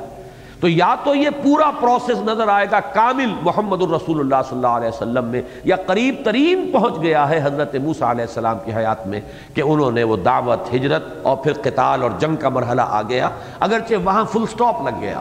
اس لیے کہ قوم نے بزدلی کا مظاہرہ کیا، انہوں نے قتال میں سرفروشی سے انکار کیا، جانے دینے کا اور جان کی بازی کھیلنے سے منکر ہو گئے، لہذا وہ وہی فل سٹاپ لگ گیا۔ یہاں صحابہ کرام نے اپنی جانیں دیں، اپنی خون کی ندیاں بہا دیں، جہاں حضور کا پسینہ گرا وہاں اپنے خون کی ندیاں بہا دیں، نتیجہ یہ کہ انقلاب آ گیا۔ تو کما میں بہت ہی مشابہت کی طرف اشارہ ہے، البتہ اس میں ایک اشارہ اور بھی ہے، تورات میں پیشین گوئی تھی، حضرت موسیٰ سے خطاب کر کے یہ صفر استثناء، صفر کہتے ہیں کتاب کو، جس کی جمع بھی اسفار ہے، سفر کی جمع بھی اسفار ہے، سفر تو یہ ہے ٹریول، باہر نکلنا چلنا سفر ہے، اور صفر کہتے ہیں کتاب کو، اس کی جمع بھی اسفار، جیسے کہ سورہ جمعہ میں آیا ہے مثل الذین حملوا التوراۃ ثم لم يحملوها كمثل الحمار يحمل اسفارا، وہ لوگ کہ جنہیں تورات دی گئی تھی حامل تورات بنائے گئے، پھر انہوں نے اس کی ذمہ داریوں کو ادا نہ کیا، ان کی مثال اس گدھے کی سی ہے جس پر کتابوں کا بوجھ لدا ہو۔ تو صفر استثناء، یہ اسی کو کتاب استثناء بھی کہتے ہیں تورات کی، اس میں یہ موجود ہے۔ حضرت موسیٰ سے خطاب کر کے اللہ نے فرمایا کہ میں ان کے بھائیوں میں سے تیرے مانند ایک رسول کھڑا کروں گا جس کے منہ میں اپنا کلام ڈالوں گا۔ یہ پیشن گوئی ہے حضور کے بارے میں، اس لیے کہ بنی اسرائیل کے بھائی کون ہیں؟ بنی اسماعیل، اچھی طرح سمجھ لیجئے، اور تو کوئی ان کا بھائی نہیں بنتا۔ اسرائیلی نبی جتنے بھی ہیں وہ تو اس سے خارج ہو گئے، ان کے بھائیوں میں سے، تو بنی اسرائیل کے بھائی بنی اسماعیل ہیں، تو میں ان کے بھائیوں میں سے تیرے مانند ایک رسول اٹھاؤں گا اور اس کے منہ میں اپنا کلام ڈالوں گا۔ تو یہ جو ہے حضور پر جو وحی آئی ہے وہ اس طور سے آئی ہے کہ آپ کے قلب پر نازل ہوئی اور آپ کی زبان مبارک سے وہ ادا ہوئی، جبکہ حضرت موسیٰ علیہ السلام کو لکھ کر دی گئی تھی تورات، وہ اس کے جو الواح تھی ان کے اوپر۔ تو یہ فرق ہے، حضرت موسیٰ علیہ السلام کو جو کتاب دی گئی اس کی شکل کچھ اور تھی، حضور کو جو دی گئی اس کے منہ میں اپنا کلام ڈالوں گا اور وہ پھر وہ باتیں جو ہے لوگوں کو بتائے گا۔ تو کما میں ادھر بھی اشارہ ہو سکتا ہے۔ بس اب اگلی آیتیں جو ہیں وہ بہت ہی یعنی سادہ ہیں مضمون کے اعتبار سے۔ فَعَصَىٰ فِرْعَوْنُ الرَّسُولَ، یہ پوری داستان کو یہاں پر دو جملوں میں سمیٹ لیا گیا۔ تو فرعون نے نافرمانی کی رسول کی، فَأَخَذْنَاهُ أَخْذًا وَبِيلًا، تو پکڑا ہم نے اسے وبال کا پکڑنا، شدید پکڑنا۔ یہ چونکہ آپ کو معلوم ہے کہ یہود عرب میں آباد تھے، خیبر میں ان کی بستیاں تھیں، مدینہ منورہ میں ان کے 3 بڑے قبیلے تھے، تو ان کی باتیں جو ہے یہ اہل عرب کے اندر، قریش کے اندر ان کا چرچا موجود تھا۔ یہ جو فرعون کا حضرت موسیٰ کا معاملہ ہے وہ ان کے علم میں تھا، اس کی طرف اشارہ کیا۔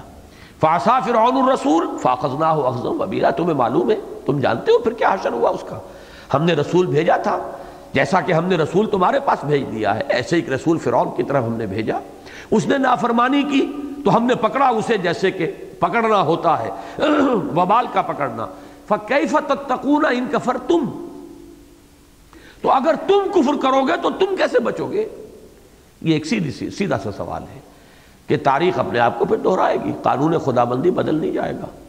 بلکہ ایک مقام پر مجھے یاد آ رہا ہے، کچھ مضمون اس طرح آیا ہے، اکفارکم خیر من اولئکم ام لکم براۃ فی الزبر، کیا تمہارے کافر ان سے بہتر ہیں؟ پچھلے قوموں کے کافروں کو تو ہم نے ہلاک کیا، قوم عاد کو، قوم سمود کو، آل فرعون کو، قوم لوط کو، تو کیا تمہارے کافر جو ہیں ان سے بہتر ہیں؟ انہیں کوئی سرخاب کے پر لگے ہوئے کہ ان کو کوئی پکڑ نہیں آئے گی، ان پر عذاب نہیں آئے گا؟ یا تمہارے پاس کوئی فارغ خطی کوئی دی گئی ہے، تمہیں مستثنا کر دیا گیا ہے، کوئی سند ہے تمہارے پاس کہ تمہیں یہ ضمانت دے دی گئی ہو کہ عذاب تم پر نہیں آئے گا؟ اکفارکم خیر من اولئکم ام لہم براۃ فی الزبر، کیا ان کے پاس پچھلے صحیفوں میں کوئی ایسی سند ہے، کوئی سرٹیفکیٹ ہے کہ یہ محفوظ رہیں گے عذاب سے، جبکہ پچھلے کفار جو تھے ان پر عذاب آیا؟ تو یہاں بھی وہی فرمایا فَكَيْفَ تَتَّقُونَ إِن كَفَرْتُمْ، تم کیسے بچو گے اگر تم نے بھی وہی روش اختیار کی؟ وہ عذاب تو پھر آ کر رہے گا۔ یوم یجعل الولدان شیبا، اس دن جس دن جو دن کے بچوں کو بوڑھا کر دے گا، ولد کی جمع ولدان، اشیب کی جمع شیبن، یعنی بچے بوڑھے ہو جائیں گے۔ یہ قیامت کے دل کی ہولناکی، جیسے سورہ حج کی آیت میں نے جو آپ کو سنائی تھی کہ وہ زلزلۃ الساعۃ شیء عظیم، یوم ترونہا تذہل کل مرضعۃ عما ارضعت وتضع کل ذات حمل حملہا وتری الناس سکارا وما ہم بسکارا ولکن عذاب اللہ شدید۔ جس دن تم دیکھو گے اس زلزلۃ الساعۃ کو تو دیکھو گے دودھ پلانے والیاں اپنے دودھ پیتے بچوں کو بھول جائیں گی، حمل والیوں کے حمل گر جائیں گے، لوگ ایک نشے کی سی کیفیت میں ہوں گے، حالانکہ وہ نشے میں نہیں ہوں گے، عذاب الہی کی کیفیت ایسی ہوگی۔ اسی کا نقشہ یہاں کھینچا گیا ہے قیامت کے دن کا، اور یہ قیامت مراد ہے وہ قیامت جب کہ لوگ کھڑے ہوں گے، یوم یقوم الناس لرب العالمین۔ وہ دن ایسا ہوگا، یا تو اس کی طوالت کے اعتبار سے کہا جا رہا ہے اتنا لمبا دن ہوگا بچے بوڑھے ہو جائیں گے، یا اس کے جو شدائد ہیں، ہولناکیاں ہیں، اس کا بوجھ اتنا ہے۔ جیسے کہ حضور کی ایک حدیث آتی ہے صلی اللہ علیہ وسلم کہ جب سورہ ہود اور سورہ یونس نازل ہوئی ہیں تو اچانک آپ کے بالوں میں سفیدی نمایاں ہو گئی، تو حضرت ابو بکر نے فوراً پوچھا ایک دفعہ کہ کیا بات ہے، آپ پر بڑھاپے کے آثار آ گئے ہیں، آپ کے بال سفید ہو رہے ہیں؟ تو آپ نے فرمایا شیبتنی ہود و اخواتہا، مجھے بوڑھا کر دیا ہے سورہ ہود اور اس کی ہم مضمون بہنیں، اس کی جو بہنیں ہیں ہم مضمون صورتیں، انہوں نے بوڑھا کر دیا۔ اس لیے کہ بعض صورتوں کا، خاص طور پہ سورہ ہود، سورہ یونس، یہ انداز ہے گویا کہ اب ان کی مہلت ختم ہو گئی قریش کی، اور اب عذاب الہی آیا چاہتا ہے۔ تو حضور پر اس کی وجہ سے صدمے کی ایک کیفیت تھی کہ اب یہ ہلاک کر دیے جائیں گے، وہ صورتحال جو ہے وہ شاید اب آیا چاہتی ہے۔ تو وہ عذاب الہی کی جو خبر ایسے محسوس ہو رہی تھی کہ جیسے کہ کہا جائے کوئی خدا نہ خواستہ کہ فلاں بند ٹوٹنے والا ہے، اور پھر اس کے بعد جو بھی ہلاکت آئے گی اور اس کی تباہی جو اس کے لیے تیاری کر لو۔ تو اس صدمے کی وجہ سے شیبتنی ہود واخواتھا، مجھے بوڑھا کر دیا ہے، یعنی میرے بال سفید ہو گئے، بڑھاپا مجھ پر آ گیا ہے سورہ ہود کے مضامین کی وجہ سے۔ وہی بات یہاں ہے، یوم یجعل الولدان شیبا، وہ دن کے جو بچوں کو بوڑھا بنا دے گا، السماء منفطر بہ، آسمان اس کے ساتھ پھٹ جانے والا ہے۔ منفطر یہ باب انفطار سے، یہ انفعال سے، فطر کے معنی پھٹنا ٹوٹنا، روزہ افطار کر لیا آپ نے تو یہ ہے کسی چیز کو ختم کرنا، توڑ دینا، اسی سے یہ منفطر انفطار بنا ہے۔ اذا السماء انفطرت، جب کہ آسمان پھٹ جائے گا۔ تو چونکہ ایک اور جگہ پر فرمایا گیا ہے کہ ثقلت فی السماوات والارض، یہ قیامت جو ہے یہ کہیں باہر سے نہیں آنی، یہ تو آسمانوں اور زمین کے اندر ہی موجود ہے، اس کے اندر انٹیگرل پارٹ ہے اس کا۔ یہ بڑی پیاری آیت ہے سورہ اعراف کی، باہر سے کہیں نہیں آئے گی قیامت، تو اس کے اندر موجود ہے۔ اور جدید جو ہمارے تصورات ہیں جو ایسٹرونومی کے میدان میں، اس میں تو اب یہ بات بڑی کھل کر آئی ہے۔ وہ نقشہ جو قرآن مجید میں کئی جگہ اس طرح آیا، یوم نطوی السماء کطی السجل للکتب، کہ جیسے کتابوں کا طومار لپیٹ لیا جاتا ہے ایسے ہی ہم آسمانوں کو لپیٹ لیں گے۔ والسماوات مطویات بیمینہ، تمام آسمان اللہ کے داہنے ہاتھ میں لپٹے ہوئے ہوں گے۔ تو تصور یہ ہے کہ در حقیقت یہ فضا، یہ کائنات پھیل رہی ہے، جیسے کوئی فنر ہو اور فنر کو آپ کھینچ دیں تو کھل جائے گا، جیسے ہی چھوڑیں گے وہ واپس جو ہے لپٹ جائے گا۔ تو یہ جو کائنات ہے یہ ابھی پھیل رہی ہے، ابھی یہ اس کے اندر وسعت پیدا ہو رہی ہے، جیسے اسپائرل موومنٹ اس کی ہے، لیکن ابھی یہ اوپننگ سائڈ پر ہے موومنٹ۔ ایک لمحے پر یہ ریورس گیئر لگے گا، پھر یہ لپٹنی شروع ہو جائے گی، پھر یہ فنر جو ہے پھر وہی چھوٹی سی جگہ پر۔ اور یہ کہا جاتا ہے کہ بلیک ہولز جن کا مشاہدہ آج کل ہو رہا ہے، یہ ایسٹرونومی میں بڑی ریسنٹ ڈیولپمنٹ ہے کہ معلوم ایسا ہوتا ہے پوری گیلیکسیز جو ہے وہ ختم ہو گئی۔ ایک گیلیکسی جو ہے پہلے پھیلتی گئی اور وہ ارب میل میں پھیل گئی، پھر اس نے سکڑنا شروع کیا، ہوتے ہوتے وہ ایک نقطہ بن کر وہ بلیک ہول اس کا ایک نشان رہ گیا کہ یہاں کبھی کوئی گیلیکسی ہوتی تھی، اب وہ بلیک ہول ہے، اس میں گم ہو چکی۔ تو یہ ہے کہ ایک شے پھیل رہی ہے۔ اب قرآن مجید نے اس کے لیے لفظ استعمال کیا ہے، یوم نطوی السماء کطی السجل للکتب کما بدانا اول خلق نعیدہ، جیسے ہم نے پہلی مرتبہ اسے شروع کیا تھا دوبارہ ویسے ہی لے آئیں گے۔ وہ پہلے کھلنا شروع ہوا تھا، کھل رہی تھی ایکسپینڈنگ یونیورس، پھر ایک جگہ پر رک کر پھر اس کا واپسی کا سفر ہوگا اور ہو کر وہ ایک نقطہ بن کر رہ جائے گی، بلیک ہول بن جائے گا۔ تو فرمایا آسمانوں اور زمین میں قیامت مضمر ہے، چھپی ہوئی ہے اسی کے اندر۔ ثقلت فی السماوات والارض، کو باہر سے آنے والی شے نہیں ہے قیامت۔ السماء منفطر بہ، اس سے آسمان پھٹ پڑنے کو ہے، قیامت کا وہ جو بھی اندر سے زور ہے قیامت کا، گویا کہ آسمان پھٹ پڑنے کو ہے۔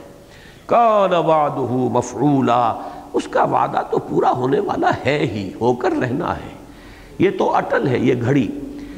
آج سے پہلے تصور نہیں تھا اتنا کلیئر کہ یہ کائنات کبھی ختم بھی ہوگی، اور اب یہ ایسٹرونومی کے فیلڈ میں، فزکس کے فیلڈ میں یہ تقریباً یونیورسلی ایکسیپٹڈ ایک فیکٹ ہے کہ اس کو ختم ہونا ہے۔ جو قرآن کہتا ہے الی اجل مسمی، ہم نے اس کائنات کو پیدا کیا ایک وقت معین تک کے لیے، یہ ایٹرنل نہیں ہے، ہمیشہ کے لیے نہیں ہے۔ آج ہماری سائنس یہاں بھی پہنچ گئی ہے کہ یہ ہمیشہ سے نہیں ہے، بلکہ ایک خاص وقت پر کریشن ہوئی ہے۔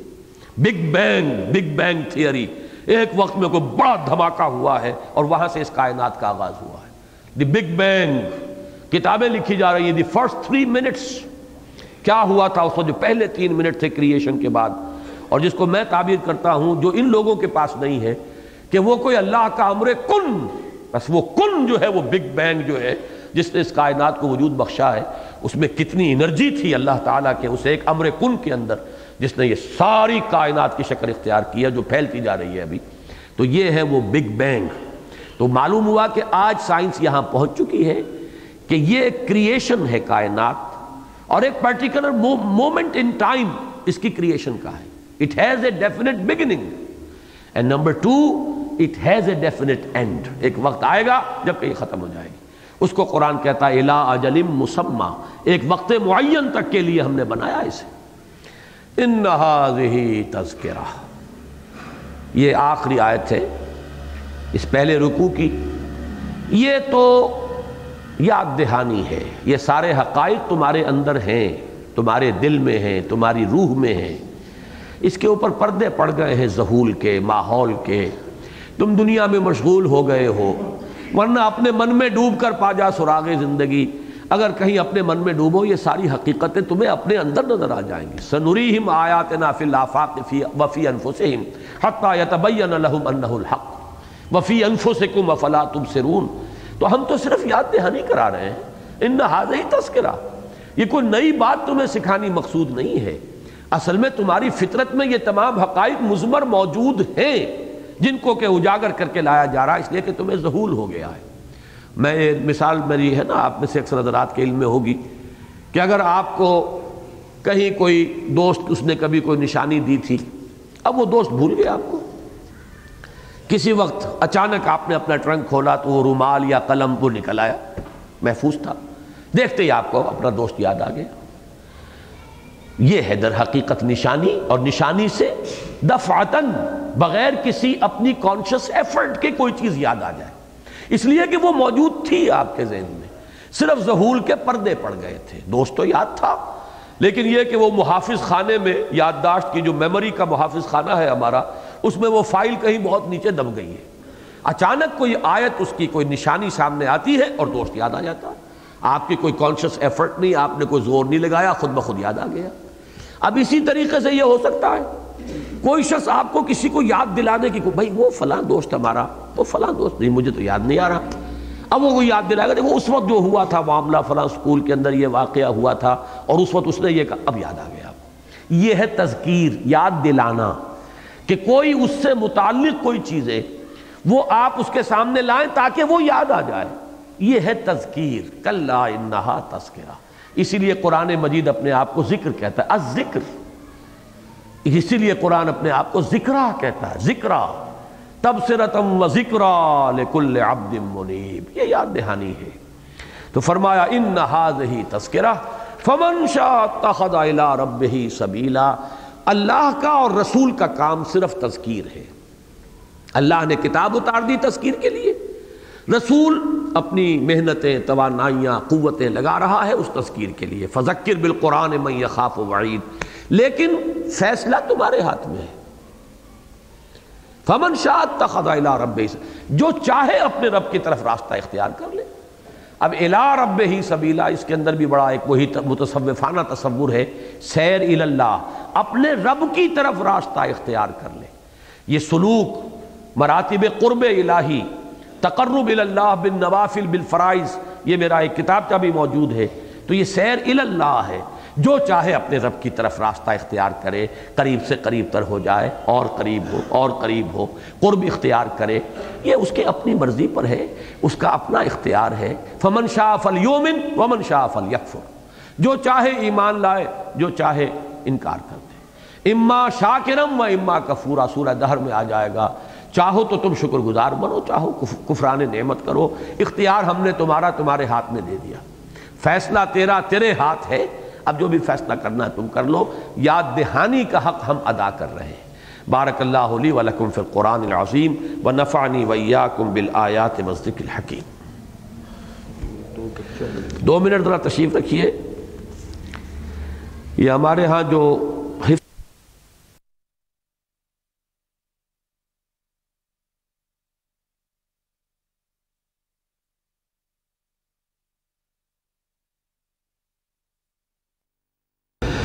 نحمدہ ونصلی علی رسولہ الکریم۔ سورہ مزمل کا پہلا رکوع جو اکثر حضرات کے نزدیک 19 آیات پر مشتمل ہے، اس کا ہم مطالعہ پچھلے ہفتے مکمل کر چکے تھے۔ اب اس کی ایک ہی آیت بقایا ہے، اور یہ آیہ مبارکہ قرآن مجید کی جو طویل آیات ہیں ان میں سے ایک ہے، اور یہ مثال تو میرے علم کی حد تک ہو سکتا ہے کہیں اور بھی ہو، اس وقت مستحضر نہ ہو مجھے، لیکن غالباً منفرد مثال ہے کہ ایک ہی آیت پر ایک مکمل رکوع مشتمل ہو۔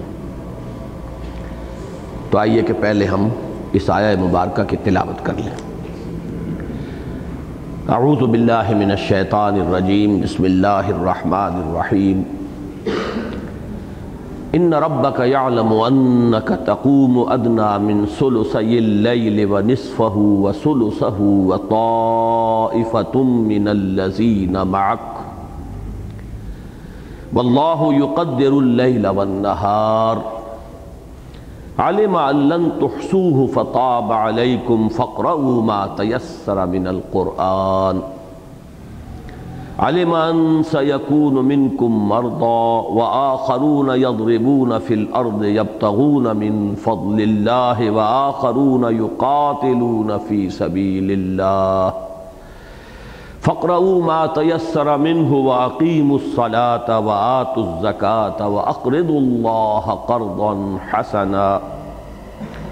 وما تقدموا لأنفسكم من خير تجدوه عند الله هو خيرا وأعظم أجرا واستغفروا الله إن الله غفور رحيم صدق الله العظيم۔ اس آیہ مبارکہ میں چونکہ ایک حکم کی تخفیف وارد ہوئی ہے، وہ حکم کہ جو سورہ مزمل کے ابتدائی حصے میں آیا ہے، یعنی قیام اللیل، اور اس کی ایک مقدار معین کم سے کم اور اس میں جو بھی اضافہ ہو سکتا ہے، اس میں اللہ تعالیٰ کی طرف سے تخفیف آئی ہے۔ اس لیے مناسب ہے کہ پہلے رکوع کے مضامین کا ہم ذرا ایک جائزہ اپنے ذہن میں تازہ کر لیں۔ پہلی بات تو یہ کہ میں نے آج یہ عرض کیا کہ اکثر حضرات کے نزدیک اس کی آیات 19 ہیں پہلے رکوع کی، تو یہ ذہن میں رکھیے کہ اصل میں آیات کی گنتی کے ضمن میں بھی بالکل اتفاق نہیں ہے، تھوڑا تھوڑا فرق ہے۔ جیسے کہ سورہ فاتحہ کے بارے میں بھی ہے کہ بعض قراء کے نزدیک صراط الذین انعمت علیہم غیر المغضوب علیہم ولا الضالین یہ ایک ہی آیت ہے،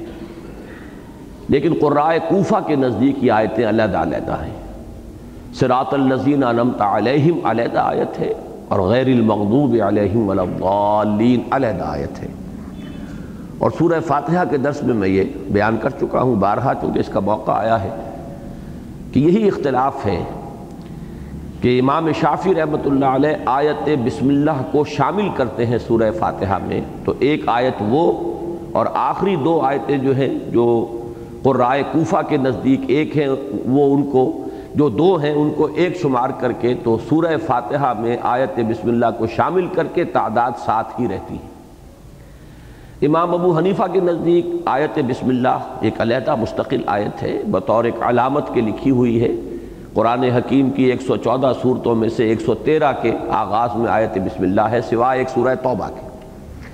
لیکن امام ابو حنیفہ کے نزدیک وہ کسی بھی صورت کا جز نہیں ہے، سورہ فاتحہ کا بھی جز نہیں ہے۔ یہی وجہ ہے کہ حنفی حضرات جب تلاوت شروع کرتے ہیں نماز میں تو وہ بسم اللہ کو جہراً نہیں پڑھتے، بلکہ یہ کہ الحمدللہ رب العالمین الرحمن الرحیم یہیں سے بات شروع ہوتی ہے۔ لیکن یہ کہ اہل حدیث حضرات اور شوافع جو ہیں وہ آیت بسم اللہ کو بھی جہراً پڑھتے ہیں، بسم اللہ الرحمن الرحیم الحمدللہ رب العالمین الرحمن الرحیم۔ معلوم یہ ہوا کہ یہ بڑا مائنر سا اختلاف ہے، لیکن یہ کہ اتحاد ہو جاتا ہے اوپر جا کر کہ دونوں کے نزدیک سورہ فاتحہ کی آیات 7 ہیں۔ آیت بسم اللہ کو شامل کیا تو وہ آخری دو آیتوں کو ایک شمار کیا، اور آیت بسم اللہ کو شامل نہیں کیا تو ان دو آیتوں کو علیحدہ علیحدہ شمار کر لیا۔ اب اس سے اندازہ کیجئے کہ اسی میں ایک اختلاف یہ بھی ہے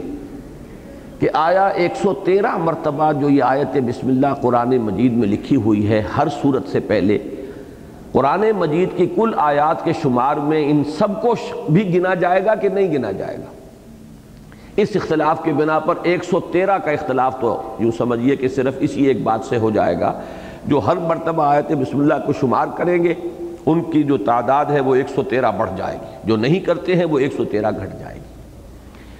گی۔ جیسا کہ میں نے عرض کیا امام ابو حنیفہ کے نزدیک یہ نہ سورہ فاتحہ کی آیت ہے نہ کسی اور سورت کے اندر شامل ہے، یہ ایک علیحدہ آیت ہے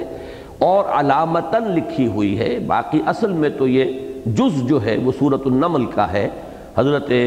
سلیمان نے جو خط لکھا تھا ملکہ بلقیس جو تھی سبا کی ملکہ، ان کو انہو من سلیمان و انہو بسم اللہ الرحمن الرحیم. تو یہ آیت مبارکہ قرآن کی آیت ہے، لیکن در حقیقت سورتوں میں یہ صرف سورۃ النمل میں شامل ہے. اسی طرح کے چھوٹے چھوٹے اختلافات اور بھی ہیں گنتی کے، لیکن یہ کہ اکثر و بیشتر جو گنتیاں ہیں وہ 6200 سے کچھ اوپر یہ ہے کہ جو مختلف قرآن ہیں اور مختلف جو بھی محققین ہیں انہوں نے گنتی کی ہے. تو یہ بڑا مائنر سا اختلاف ہے. یہاں میں اس لیے عرض کر رہا ہوں کہ سورہ مزمل کے پہلے رکوع کی قرائے کوفہ اور ہمارے پاس جو مصحف ہیں اور ہم لوگ جو قرآن پڑھتے پڑھاتے ہیں، یہ در حقیقت کوفے کے جو استاذ تھے قرات کے، در حقیقت انہی کی رائے پر ہے. تو ان میں تو سب جگہ آپ دیکھیں گے کہ پہلے رکوع کی جو ہیں آیات 19 اور دوسرے رکوع کی ایک، کل آیات 20. لیکن بعض حضرات کے نزدیک آیات ٹوٹل سورہ مزمل کی آیات 19 یا 18 بھی ہیں. اسی لیے میں نے آج کہا کہ اکثر حضرات کے نزدیک پہلے رکوع کی جو 19 آیات ہیں جو ہم پڑھ چکے، ان کے مضامین کا خلاصہ تھوڑا سا میں آپ کے سامنے بیان کر رہا ہوں کہ ان 19 آیات میں خطاب اگرچہ کفار سے بھی ہے، بالواسطہ بھی ہے، بلا واسطہ بھی ہے. بلا واسطہ یعنی ڈائریکٹ، خود براہ راست مخاطب ہو کر بھی اللہ تعالیٰ نے فرمایا انا ارسلنا الیکم رسولا شاہدا علیکم کما ارسلنا الی فرعون رسولا. تو یہ بالکل براہ راست خطاب ہے.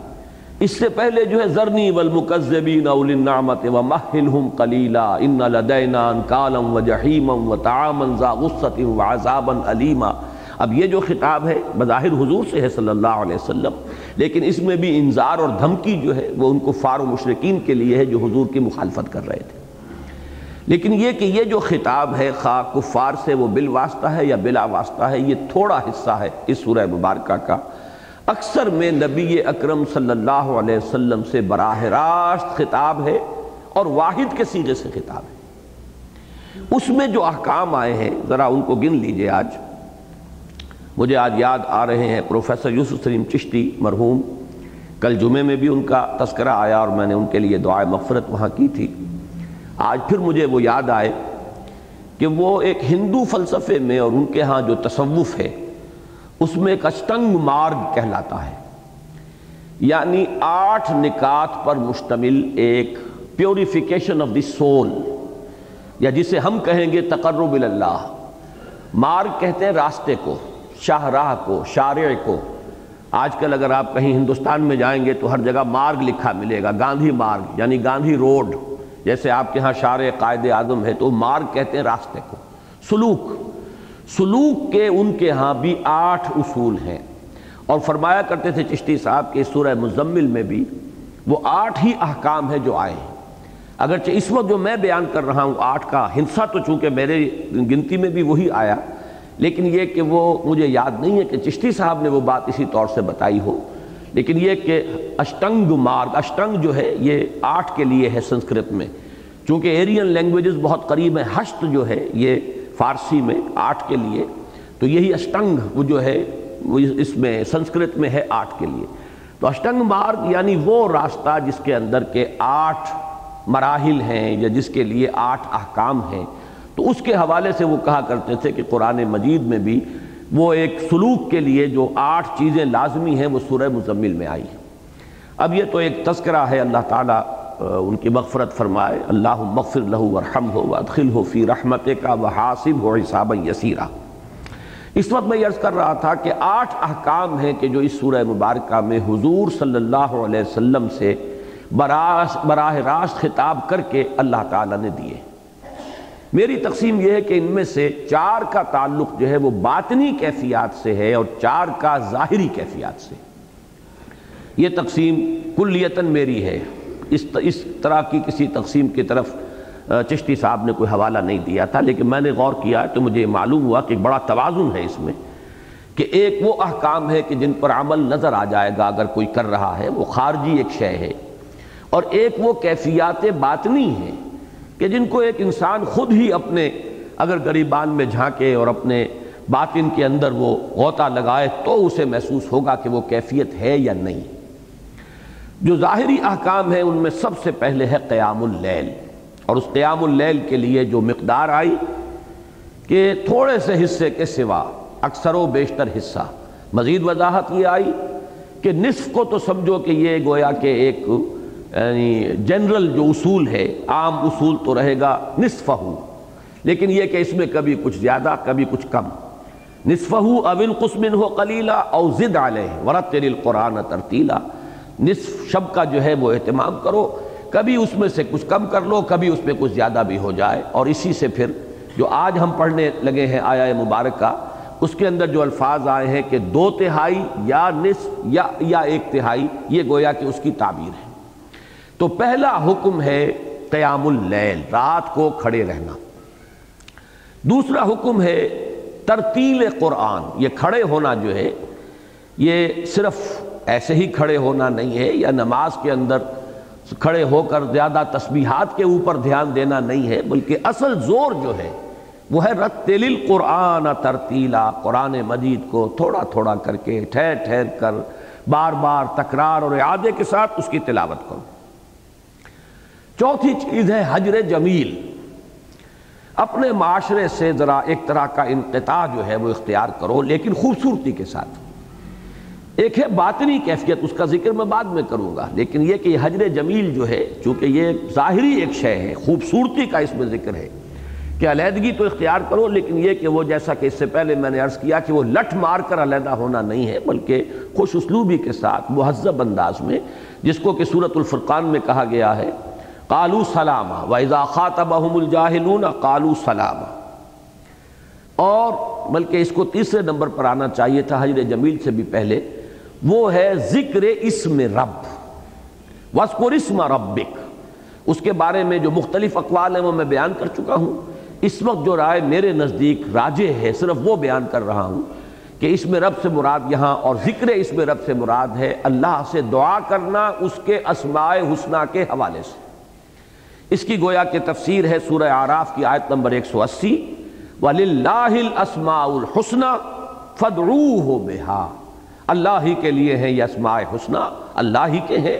تو اس کو پکارو ان ناموں کے حوالے سے۔ مثلا یہ کہ ذکر کی ایک شکل یہ بھی ہو سکتی ہے اللہ اللہ اللہ،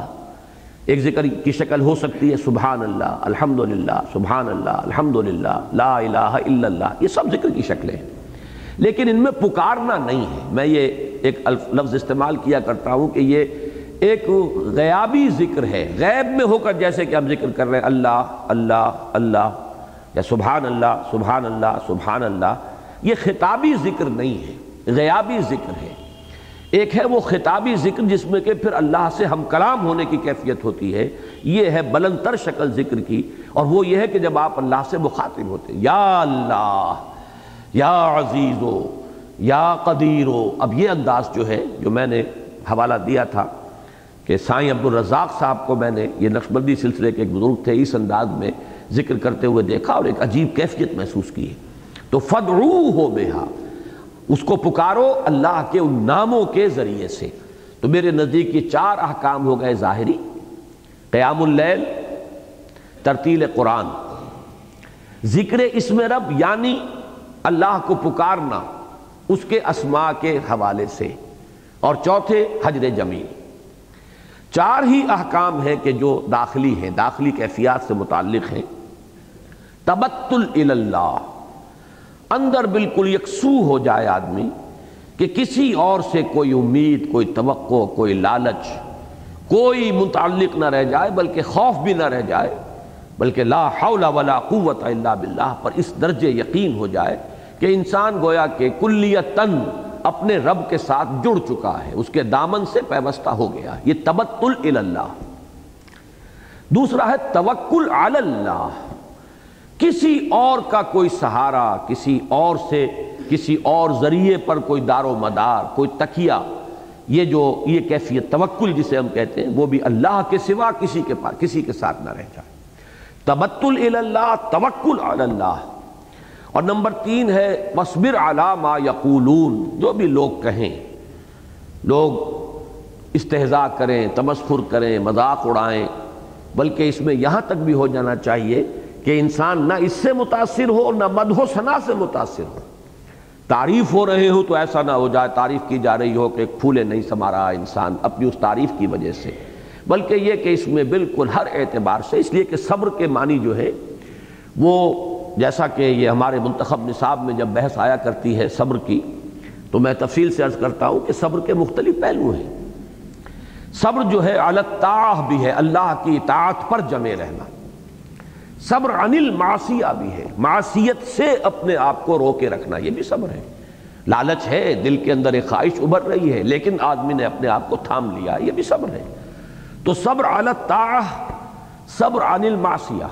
اسی طریقے سے صبر عن البلاء، تکلیف آئی ہو، مصیبت آئی ہو، اس کو اوپر آدمی دعوت کے ضمن میں اقامت دین کی جد و جہد میں تکلیفیں آ رہی ہیں، مشکلات و مصائب ہیں، ان کو برداشت کرنا، جھیلنا. اسی طرح ٹیمپٹیشنز ہو، کہیں لالچ دیا جا رہا ہو، کہیں آپ کو کسی اور ذریعے سے کوئی، جس کو کہ ہم پڑھ چکے ہیں سورہ نون میں کہ وَدُّوا لَوْ تُدْهِنُوا فَيُدْهِنُونَ، مداہنت کے لیے آپ کو کوئی لالچ دیا جا رہا ہو تو اس سے بھی اپنے آپ کو تھامنا، ٹیمپٹیشن سے بھی متاثر نہ ہونا اور پرسیکیوشن سے بھی متاثر نہ ہونا. یہ دونوں چیزیں درکار ہوتی ہیں اس شخص کے لیے یا ان اشخاص کے لیے کہ جو اللہ کے دین کا کوئی کام کرنا چاہتے ہیں دعوت اور اقامت کے میدان میں.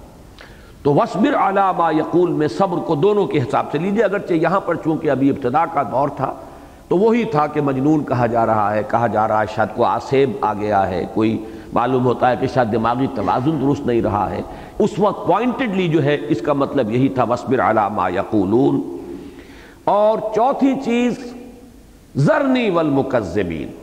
جھٹلانے والوں کے معاملے کو میرے سپرد کر دیجئے، اس کے بارے میں سوچئے بھی نہ، اس کے بارے میں غور و فکر نہ کیجئے، آپ کا یہ کام ہی نہیں ہے، ہم جانے وہ جانے، ہم ان سے نپٹ لیں گے. یہ بھی ایک خالص ذہنی اور نفسیاتی کیفیت ہے. ان کے بارے میں دل میں یہ خواہش ابھرے کہ اللہ تعالیٰ کیوں نہیں ان کو پکڑ رہا، کیوں اللہ ان کی رسی دراز کر رہا ہے. اس کے بجائے یہ کہ تفویض الامر الی اللہ، سارے معاملے کو میرے حوالے کیجئے، ان کے بارے میں کچھ سوچنے کی آپ کو کوئی ضرورت نہیں ہے، ہم ان سے نبٹ لیں گے. ذرنی والمکذبین اولی النعمہ. یہ چاروں کیفیات جو ہے کسی بھی داعی کے لیے، جو داعی بڑے بھی ہو سکتے ہیں چھوٹے بھی ہوتے ہیں، صحابہ کرام میں سے ہر ایک داعی تھا، صرف داعی محمد الرسول اللہ نہیں تھے صلی اللہ علیہ وسلم، وہ سب سے بڑے داعی تھے. وہ آیت میں نے بارہا آپ کو سنائی ہے سورہ یوسف کی، جس میں فرمایا گیا ہے کہ اے نبی کہہ دیجئے قل ھذہ سبیلی ادعو الی اللہ علی بصیرۃ انا ومن اتبعنی، کہہ دیجئے یہ اللہ کا راستہ ہے اور یہ میرا راستہ ہے، میں پکار رہا ہوں اللہ کی طرف، علی وجہ البصیرۃ، اندھیرے میں ٹامک ٹوئیاں نہیں مار رہا ہوں، نہ صرف میں بلکہ میرے اتباع کرنے والے میرے ساتھی وہ بھی اگر بلا رہے ہیں تو علی وجہ البصیرۃ بلا رہے ہیں. تو جیسے حضور داعی تھے، حضرت ابو بکر بھی داعی تھے. صحابہ کرام میں حضور کے بعد سب سے پہلے اور سب سے بڑے داعی جو ہیں وہ حضرت ابو بکر ہیں. عشرہ مبشرہ میں سے 6 چوٹی کے صحابہ وہ ہیں جو حضرت ابو بکر کی دعوت سے ایمان لائے، اور یہ سب سے بڑا اثاثہ اور سرمایہ تھا محمد رسول اللہ صلی اللہ علیہ وسلم کا. حضرت زبیر، حضرت طلحہ، حضرت عثمان، حضرت عبد الرحمن بن عوف، حضرت سعید بن زید، حضرت سعد بن ابی وقاص، ایک ایک آدمی 1-1 لاکھ کے برابر ہے، اور وہ لا کر حضرت ابو بکر نے حضور کی جھولی میں ڈالا ہے. تو میں یہاں جب داعی کا لفظ کہہ رہا ہوں تو کسی ایک فرد پر اس کو قیاس نہ کیجئے، جو بھی اللہ کی راہ میں دعوت دینا چاہتا ہے، اللہ کی طرف بلانا چاہتا ہے، اس کے لیے یہ باطنی کیفیات بھی چاروں بہت ضروری ہیں. ہمارے ہاں یہ ہوا ہے، میں بعد میں آخر میں انشاءاللہ سم اپ کروں گا تو زیادہ تفصیل سے عرض کروں گا کہ اس سورہ مبارکہ کے ان 8 احکام میں سے بس ایک ہے کہ جو ذہن میں اٹک گیا ہے اکثر و بیشتر لوگوں کے، اور وہ قیام اللیل ہے، اور اس کے علاوہ جو ہے باقی چیزوں پر سے ایسے گزر جاتے ہیں کہ جیسے ان کی کوئی اہمیت ہی نہیں ہے. حالانکہ واقعتاً خارجی احکام بھی 4 ہیں اور باطنی احکام جو ہیں وہ تو در حقیقت اصل جان ہے اس کی، وہ بھی 4 ہیں. تبتل الی اللہ، توکل علی اللہ، صبر علی ما یقولون، یا صبر واصبر علی ما اصابک، جو تم پر بیتے اس پر صبر کرو. اور چوتھے ذرنی والمکذبین، اس کی چنتا مت کرو کہ کیا ہو رہا ہے، جھٹلانے والوں کے ساتھ کیا معاملہ ہو رہا ہے، مخالفین کی رسی کیوں دراز کی جا رہی ہے، اس کو بالکلیہ ہمارے حوالے کر دو. وَأُفَوِّضُ أَمْرِي إِلَى اللَّهِ إِنَّ اللَّهَ بَصِيرٌ بِالْعِبَادِ، یہ ہمارا کام ہے۔ اور چار جیسا کہ میں نے عرض کیا وہ خارجی احکام ہیں، ظاہری احکام ہیں، قیام اللیل، ترتیل قرآن، ذکر اسم رب جس کا مفہوم میرے نزدیک ہے دعا، مناجات، اللہ سے ہم کلام ہونا اور اس کے لیے واسطہ بنانا اس کے ناموں کو، اور چوتھی چیز حجر جمیل، ایک انقطاع کی کیفیت جو ہے محسوس ہو جائے، لوگ محسوس کر لیں کہ ان کو کسی اور شے کی دھن ہے، ان کی دلچسپیاں وہ ہے ہی نہیں جو ہماری دلچسپیاں ہیں، انہیں ان چیزوں کی ان کے نزدیک کوئی اہمیت ہی نہیں ہے جن چیزوں کی ہمارے نزدیک اہمیت ہے۔ یہ ایک حجر جمیل کی کیفیت جو ہے وہ ایک یکسو ہو جانے کی کیفیت، یہ چار چیزیں جو ہیں ان کو جمع کر لیجئے۔ اب وہ خاص طور پر جو قیام اللیل کا حکم تھا اس کے بارے میں اب آ رہا ہے، اس کو اب پڑھیے جو ہماری آج کا سبق ہے۔ ان ربک یعلم انک تقوم ادنی من ثلثی اللیل ونصفہ وثلثہ وطائفۃ من الذین معک، یقیناً آپ کا رب جانتا ہے، آپ کے رب کے علم میں ہے، انک تقوم ادنی من ثلثی اللیل، کہ آپ کھڑے رہتے ہیں، واحد کا صیغہ ہے لیکن ہم تو ادب ہی کا جو ہے وہ لفظ استعمال کر سکتے ہیں حضور کے لیے، کہ آپ کھڑے رہتے ہیں۔ ادنا کے دو ترجمے کیے گئے ہیں، اقل یا اقرب، دونوں مفہوم جو ہے بالکل ایک دوسرے کے قریب ہیں۔ آپ کھڑے رہتے ہیں 2/3 رات کے قریب اور نصف شب اور تہائی شب، یعنی کبھی 2/3 شب کے قریب، کبھی نصف شب اور کبھی 1/3 شب۔ اس میں بھی قرات کا ایک فرق ہے، یہ قرات جو ہے وہی قراء کوفہ کی ہے، نصفہ و ثلثہ، لیکن بہت سے قراء نے یہاں پر نصف ہی و ثلثہ ہی قرار دیا ہے، جس کے نتیجے میں ادنا کا عمل سب پر ہو جائے گا، اور اس صورت میں تعین یہ ہوگا کہ 1/4 شب تک بھی گویا کہ اجازت تھی، اس لیے کہ ادنا من ثلثی اللیل، ادنا من نصفہ، ادنا من ثلثہ، تہائی رات کے قریب یا نصف رات کے قریب یا 2/3 رات کے قریب، اگر یہ نصف ہی اور ثلثہ ہی پڑھا جائے، لیکن جو ہمارے مصحف میں ہے نصفہ و ثلثہ، اس کے معنی یہ ہوں گے کہ کم سے کم تہائی شب، اور اس سے آگے نصف یہ ہے کہ جو اصل میں مطلوب ہے، لیکن یہ کہ 2/3 ہو تو کیا کہنے ہیں، 2/3 کے لگ بھگ، لیکن یہ کہ 2/3 سے گویا کہ آگے بڑھنا جو ہے وہ یہ کہ منع تو نہیں کیا گیا لیکن پسندیدہ نہیں ہے، اس لیے کہ اس کی ایک حد جو ہے وہ ادھر بھی اللہ تعالیٰ کی طرف سے معین ہو گئی۔ نہ صرف یہ کہ آپ کھڑے رہتے ہیں، وَطَائِفَةٌ مِّنَ الَّذِينَ مَعَكَ، اور جو آپ کے ساتھ ہیں ان میں سے بھی ایک گروہ کھڑا رہتا ہے، ایک جماعت کھڑی رہتی ہے۔ یہاں یہ کہ طائفۃ من الذین معک سے یہ بات بالکل واضح ہو گئی کہ تمام صحابہ نہیں کھڑے ہوتے تھے، بلکہ یہ کہ ایک جماعت، ایک معین جو ان میں سے کچھ حضرات تھے کہ جو حضور صلی اللہ علیہ وسلم کا اس قیام اللیل میں اسی ذوق و شوق کے ساتھ اور اسی جذبے کے ساتھ جو ہے وہ ساتھ دیتے تھے۔ آگے فرمایا واللہ یقدر اللیل والنہار، اللہ ہی اندازہ مقرر کرتا ہے رات اور دن کا۔ تقدیر کے لفظ کو سمجھ لیجئے، یہ قدر سے بنا ہے، تقدیر باب تفعیل ہے قدر سے۔ قدر کے معنی ویلیو، کسی چیز کی قدر و قیمت جو ہم کہتے ہیں اردو میں قدر و قیمت، ایک تعین اس کا ہو جانا۔ تقدیر کے معنی ہے اصل میں کسی شے کی ایک معین مقدار متعین کر دی جائے، لیکن یہ تقدیر جو ہے یہ صرف یوں سمجھیے کہ کمیت میں نہیں ہوتی، کیفیت میں بھی ہوتی ہے۔ اللہ تعالیٰ ہی رات اور دن کا اندازہ مقرر کرتا ہے، یعنی اللہ تعالیٰ نے رات اور دن کے اندازے مقرر کر دیے ہیں۔ اب یہ بھی ایک تو خارجی اندازہ ہے کہ رات اور دن کی مقدار، کبھی رات بڑھ رہی ہے دن گھٹ رہا ہے، کبھی دن بڑھ رہا ہے رات گھٹ رہی ہے، یہ ایک خارجی مقدار ہے، تقدیر ہے، ذالک تقدیر العزیز العلیم۔ اس پر بھی تفصیل سے بات مجھے بعد میں کرنی ہے کہ ایک یہ تقدیر ہے اللہ کی کہ اس نے وقت کا ایک نظام بنایا ہے، اس میں رات کا اور دن کی مقداریں ہیں، کبھی وہ رات بڑھتی ہے اور دن چھوٹا ہو جاتا ہے، کبھی دن بڑھتا ہے رات چھوٹی ہو جاتی ہے، اور آپ کو معلوم ہے کہ اس کے ساتھ در حقیقت موسموں کا تغیر و تبدل وابستہ ہے۔ ہمارا جو مادی نظام ہے اس روئے ارضی کا یا کرۂ ارضی کا، وہ اس سے وابستہ ہے۔ اگر زمین جو ہے وہ اپنے محور پر سیدھی کھڑی ہوتی بالکل، اور یہ سورج کے گرد چکر لگاتی اسی ایک حالت کے اندر، تو نتیجہ یہ نکلتا کہ خط استوا پر ہمیشہ شدید ترین گرمی ہوتی، اور جو اوپر کا موسم ہے وہ بالکل ایک رہتا ہمیشہ، اوپر بھی اور نیچے بھی، ساؤدرن ہیمسفیئر میں بھی اور ناردرن ہیمسفیئر میں بھی، جو مقام جس جگہ کا ہے پورے سال اس کی جو ہے اس کے موسم کی کیفیت وہی رہتی۔ یہ جو 66 کے درجے سے اللہ نے اس کو جھکا دیا ہے، اب جب یہ زمین، یہ فضا کی رقاصہ، بڑا پیارا کبھی شعر کہا تھا احمد ندیم قاسمی صاحب نے، ندا میں آج کل ان کا انٹرویو چھپا ہے تو مجھے وہ اشعار بھی کچھ یاد آئے ان کے جو بڑے پسند آئے تھے، کہ یہ زمین، یہ فضا کی رقاصہ آدم نو کے انتظار میں ہے، وہ آدم نو درکار ہے اور اس کے انتظار میں ہے یہ زمین کی رقاصہ، کہ وہ کبھی جس کو کہ علامہ اقبال نے مرد مومن کہا، قرآن کا مرد مومن، وہ کبھی دوسرے فلسفیوں نے بھی کہا، علامہ اقبال نے تو یہاں تک بھی کہا ہے کہ لابت خاک ساختن اینا سزد خدائے را، نقش دیگر تراز دے آدم پختہ تر بیار۔ یہ ایک شاعرانہ انداز ہے کہ ذرا زیادہ پختہ آدم پیدا کر اے اللہ، یہ تو بہت کچا سا بنا دیا تو نے، مٹی کے وہ پتلے بنا دیے، ان میں تو دم خم نہیں ہے۔ یہ اصل میں فریاد ہے ابلیس کی، بہت پیاری نظم ہے یہ،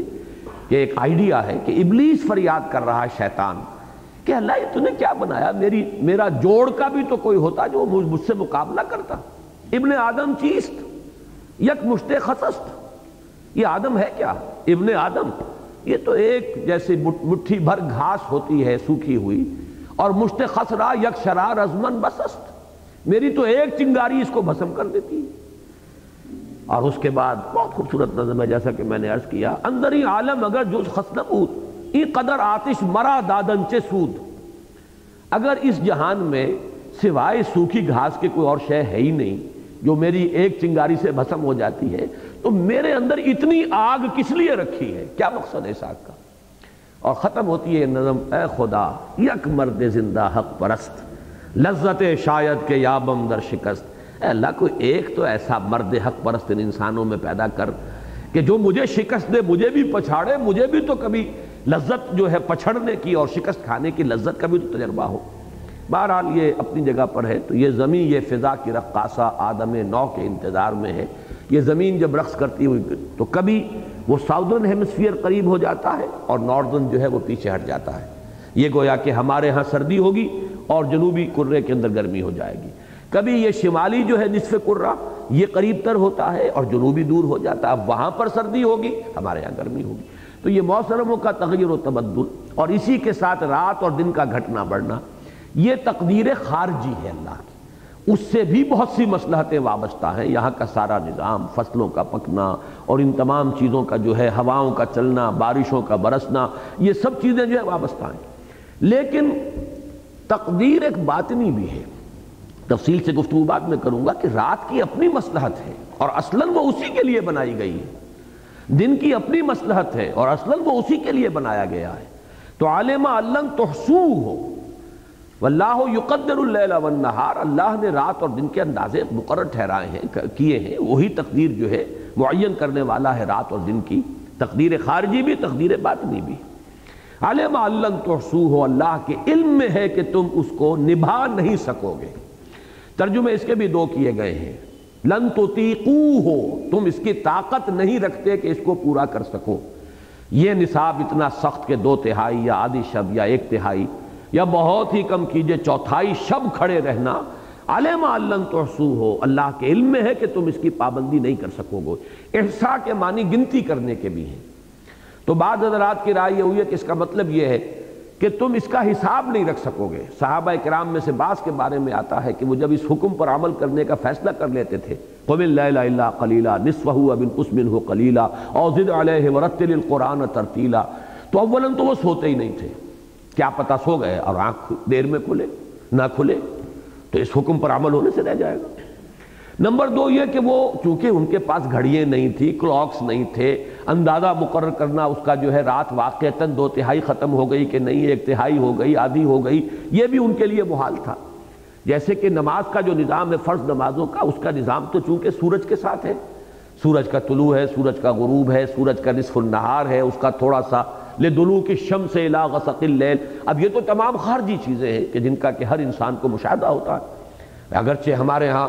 بہرحال جو ایک اختلاف ہے ظہر عصر کے بارے میں وہ اپنی جگہ پر ہے، لیکن یہ ہے کہ بہرحال یہ ایک مثل دو مثل والا معاملہ یہ سب بہت ہی آسان ہے، لیکن رات کا اندازہ کرنا یہ تو بہت مشکل کام ہے۔ تو ایک تو یہ رائے کی گئی ہے کہ یہ در حقیقت تحسوہو کے معنی یہ ہے کہ تم اس کا صحیح حساب نہیں رکھ سکو گے، یہ اللہ کے علم میں ہے، لیکن میرے نزدیک دوسری رائے زیادہ قوی ہے، لن تطیقوہ، تو کہ تم اس کی طاقت نہیں رکھتے ہو، یہ تمہارے حد امکان میں نہیں ہے۔ کیوں نہیں ہے؟ میں اس کے لیے اب ذرا آیات آج نوٹ کر کے لایا ہوں کہ یہ تقدیر باطنی جو ہے رات اور دن کی اس کو سمجھیے۔ تقدیر خارجی تو مقادیر ہے، رات کی تعداد، اس کی ساعتیں، دن کی ساعتیں، اس کی مقدار، اور تقدیر باطنی اس کی حکمت کیا ہے۔ یہ میں 8 آیتیں میں نے نوٹ کی ہیں کہ جن میں قرآن مجید بہت ہی تکرار کے ساتھ، اعادے کے ساتھ اور اہمیت کے ساتھ بیان کرتا ہے کہ رات اللہ تعالیٰ نے آرام کے لیے بنائی، دن اللہ تعالیٰ نے محنت کے لیے، بھاگ دوڑ کے لیے، معاشی جد و جہد کے لیے بنائی، اور یہ اللہ تعالیٰ کی عظیم آیات میں سے ہے، یہ اللہ تعالیٰ کی بڑی نشانیوں میں سے ہے، یہ اللہ کا بہت بڑا فضل ہے، یہ اللہ کا بہت بڑا کرم ہے۔ مثلا دیکھیے سورہ انعام کی آیت نمبر 96 میں فرمایا فالق الاصباح وجعل اللیل سکنا والشمس والقمر حسبانا ذالک تقدیر العزیز العلیم۔ وہی ہے اللہ کہ جو صبح کا نمودار کرنے والا ہے، رات کی تاریکی کا پردہ چاک کر کے اس نے رات کو سکون کا ذریعہ بنایا ہے، رات سکون بخش ہے،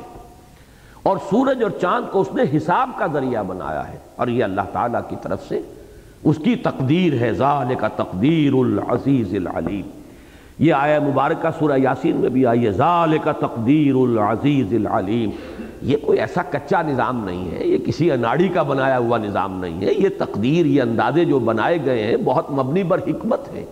اور ایک ہستی نے بنایا ہے، وہ ایسی ہستی نے کہ جو العزیز ہے، زبردست ہے، اور علیم ہے، سب کچھ جاننے والی ہستی ہے، اس کا بنایا ہوا نظام۔ تقریباً یہی مضمون سورہ بنی اسرائیل میں آیا تفصیل سے، یہ آیت نمبر 12 ہے، وَجَعَلْنَا اللَّيْلَ وَالنَّهَارَ آیَتَيْنِ فَمَحَوْنَا آیَةَ اللَّيْلِ وَجَعَلْنَا آیَةَ النَّهَارِ مُبْصِرَةً لِتَبْتَغُوا فَضْلًا مِّن رَّبِّكُمْ وَلِتَعْلَمُوا عَدَدَ السِّنِينَ وَالْحِسَابَ وَكُلَّ شَيْءٍ فَصَّلْنَاهُ تَفْصِيلًا۔ ہم نے رات اور دن کو اپنی 2 عظیم نشانیاں بنایا ہے،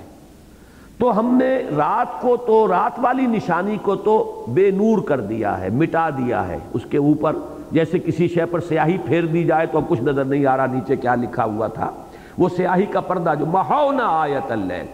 وجعلنا آیت النہار مبصرۃ لتبتغوا فضلا من ربکم ولتعلموا عدد السنین والحساب، اور ہم نے دن والی نشانی کو جو ہے روشن بنایا ہے، مبصرۃ بنایا ہے، تاکہ تم اپنا فضل بھی تلاش کرو اپنے رب کا، اور تمہارا سالوں کا حساب جو ہے وہ بھی اسی کے ذریعے سے معین ہوتا چلا جائے۔ سورۃ القصص کی آیت نمبر 73 ہے، وَمِن رَحْمَتِهِ جَعَلَ لَكُمُ اللَّيْلَ وَالنَّهَارَ لِتَسْكُنُوا فِيهِ وَلِتَبْتَغُوا مِن فَضْلِهِ وَلَعَلَّكُمْ تَشْكُرُونَ۔ یہ تو اللہ تعالیٰ کی رحمت ہے، یہ اس کی رحمت کا مظہر ہے کہ اس نے تمہارے لیے رات اور دن علیحدہ علیحدہ بنا دیے۔ رات کا کام کیا ہے؟ لِتَسْكُنُوا فِيهِ، تاکہ تم اس میں سکون پکڑو، سکون حاصل کرو، وَلِتَبْتَغُوا مِن فَضْلِهِ، اور دن کا کام کیا ہے کہ اس میں تم اللہ کا فضل تلاش کرو، وَلَعَلَّكُمْ تَشْكُرُونَ، اور تاکہ تم شکر کرو، تمہیں اللہ کی نعمتوں کا اندازہ ہو کہ اس نے تمہاری ضرورتوں کا کتنا لحاظ رکھا۔ ایک جگہ یہی مضمون آیا ہے ایک منفی انداز میں کہ تم نے کبھی غور کیا اگر اللہ ہمیشہ کے لیے رات ہی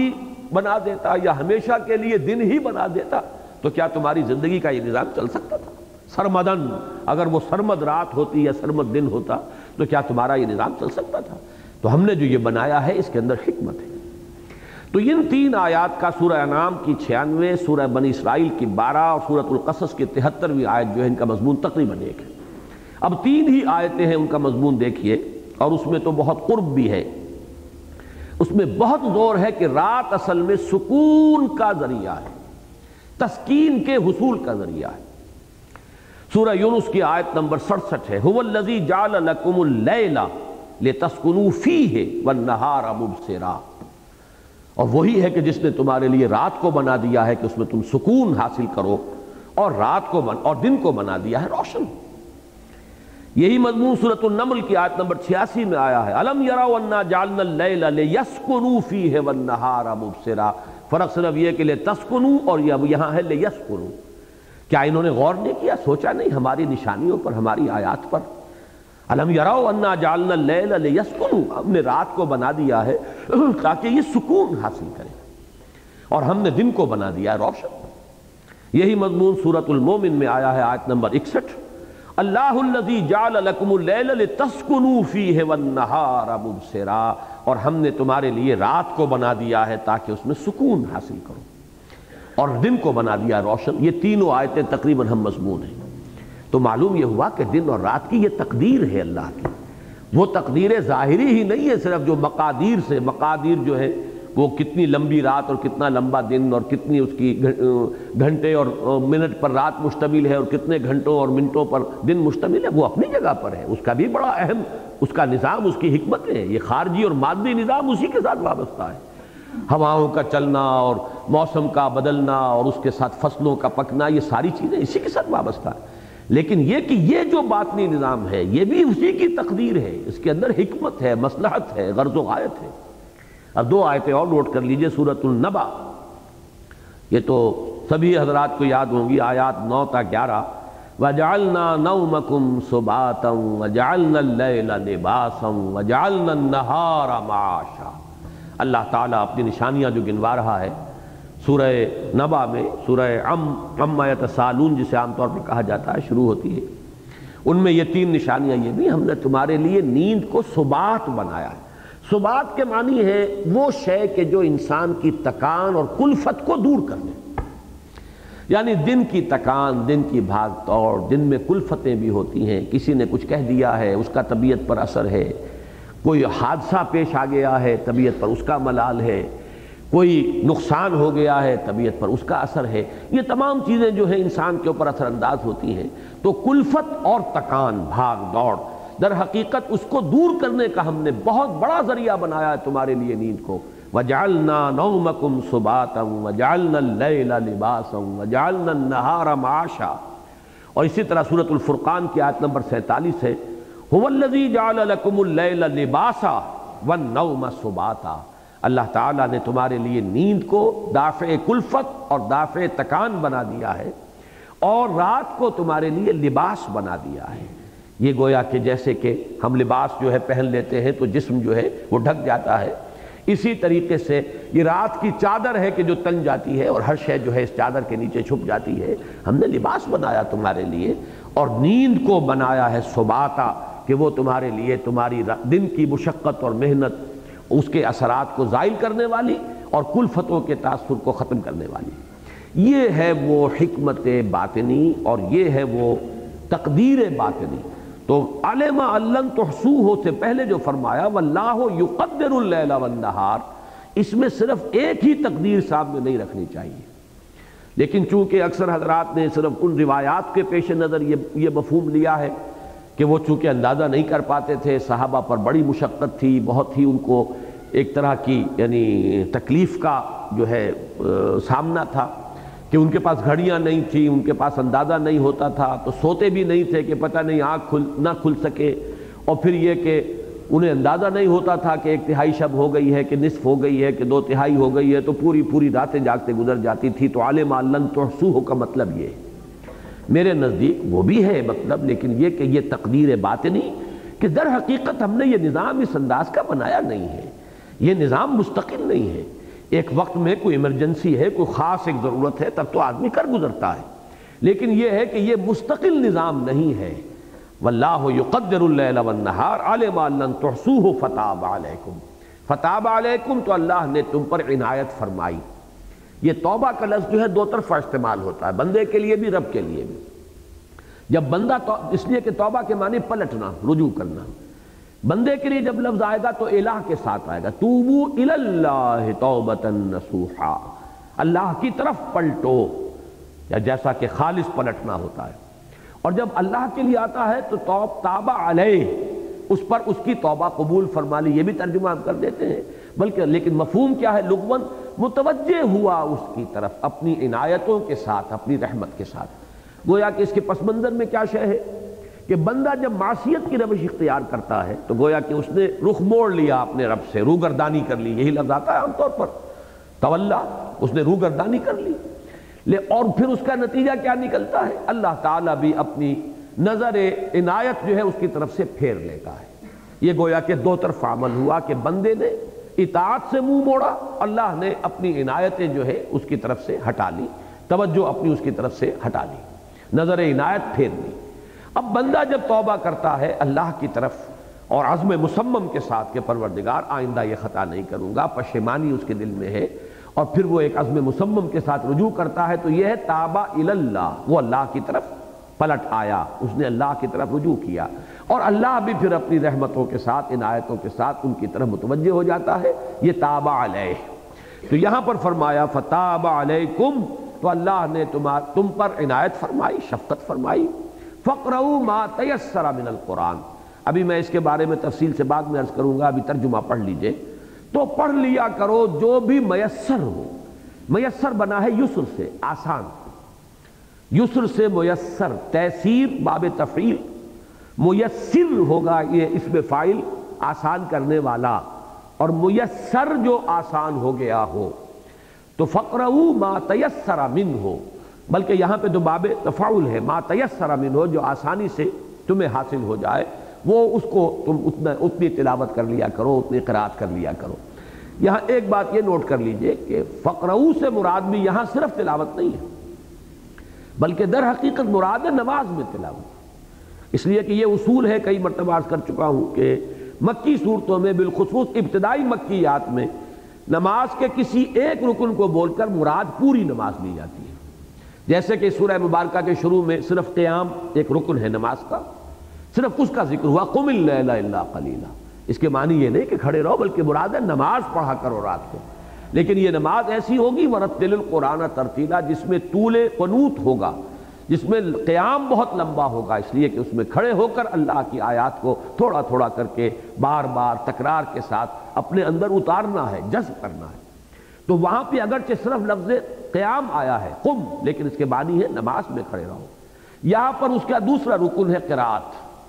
یہ بھی نماز کا ایک رکن ہے، یہ ایک علیحدہ بحثیں ہیں، فقہی بحثیں ہیں، کتنی قرات ضروری ہے، کتنی لازم ہے، کم سے کم کتنی مقدار پر نماز کی رکعت ہو جاتی ہے، یہ میرا اس وقت کا موضوع نہیں ہے، لیکن بہرحال ہر رکعت کے اندر سورہ فاتحہ تو آپ کو پڑھنی ہے۔ معلوم یہ ہوا کہ وہ بھی قرآن مجید میں سے ہے۔ پھر یہ کہ بعض رکعتیں ایسی بھی ہیں جن کے ساتھ مزید جو ہے قرات کی ضرورت نہیں ہے، لیکن اکثر میں اس کے بعد جو ہے، اور عام جو بات ہے وہ یہ ہے کہ 3 چھوٹی آیتیں یا ایک بڑی آیت، یہ تو اس کا جو مقدار ہے یہ اس کا گویا کہ کفایت کر جائے گی۔ لیکن یہاں مراد قرات سے قرآن مجید کی قرات یا قرآن مجید کی علیحدہ بیٹھ کر تلاوت نہیں ہے، فقرؤوا ما تیسر منہ، مراد ہے نماز میں کھڑے ہو کر رات کو پڑھ لیا کرو جتنا بھی آسانی سے میسر ہو جائے، جتنا بھی تمہارے لیے سہولت ہو۔ عَلِمَ أَن سَيَكُونُ مِنكُم مَرْضَىٰ، اللہ کے علم میں ہے، جانتا ہے اللہ کہ ان قریب تم میں سے کچھ لوگ بیمار بھی ہوں گے۔ اب یہ بھی وہ تمام چیزیں گنوائی جا رہی ہیں جو لن تحصوہ کا، گویا کہ یہ اس کی مزید وضاحت ہے کہ کیسے نہیں کر سکو گے۔ اس میں ایک تو یہ کہ اصولاً، جیسا کہ میں نے عرض کیا ہے، اصولاً تو یہ ہے کہ چونکہ رات اللہ نے بنائی آرام کے لیے، دن کی کلفتوں کو دفع کرنے کے لیے، رفع کرنے کے لیے، تو مستقل یہ نظام نہیں چل سکتا، لہذا ایک پہلو تو وہ آ چکا، لیکن یہاں پہ مزید وضاحت کی جا رہی ہے کہ اس پر اضافی فیکٹرز کی حیثیت سے یہ بھی ہے کہ عَلِمَ أَن سَيَكُونُ مِنكُم مَرْضَىٰ، اللہ کے علم میں ہے، اللہ جانتا ہے تم میں سے کچھ بیمار بھی ہوں گے، انہیں مرض لاحق ہوں گے۔ وَآخَرُونَ يَضْرِبُونَ فِي الْأَرْضِ يَبْتَغُونَ مِن فَضْلِ اللَّهِ، اور دوسرے وہ بھی ہوں گے تم میں سے، اب یہ منکم جو ہے یہ سب میں لگے گا، منکم سَيَكُونُ مِنكُم مَرْضَىٰ وَآخَرُونَ مِنكُم، گویا کہ تم میں سے ایسے بھی ہوں گے دوسرے کہ جو اللہ کی ضرب فی الارض کہتے ہیں سفر پر نکلنا، آدمی پاؤں مارتے ہوئے چلتا ہے تو گویا کہ یہ ضرب فی الارض ہے، زمین میں چلنا۔ یضربون فی الارض، زمین میں سفر کریں گے، قافلوں کی شکل میں جائیں گے، تجارت کے لیے جائیں گے۔ یبتغون من فضل اللہ، اللہ کے فضل کو تلاش کرنے کے لیے۔ یہاں بھی نوٹ کر لیجئے کہ فضل کا لفظ جو ہے قرآن مجید جو ہے انسان کی کمائی، تجارت ہو، کوئی اور پیشہ ہو، زراعت ہو، جو کچھ اس کے ذریعے سے ملتا ہے اسے فضل قرار دیتا ہے۔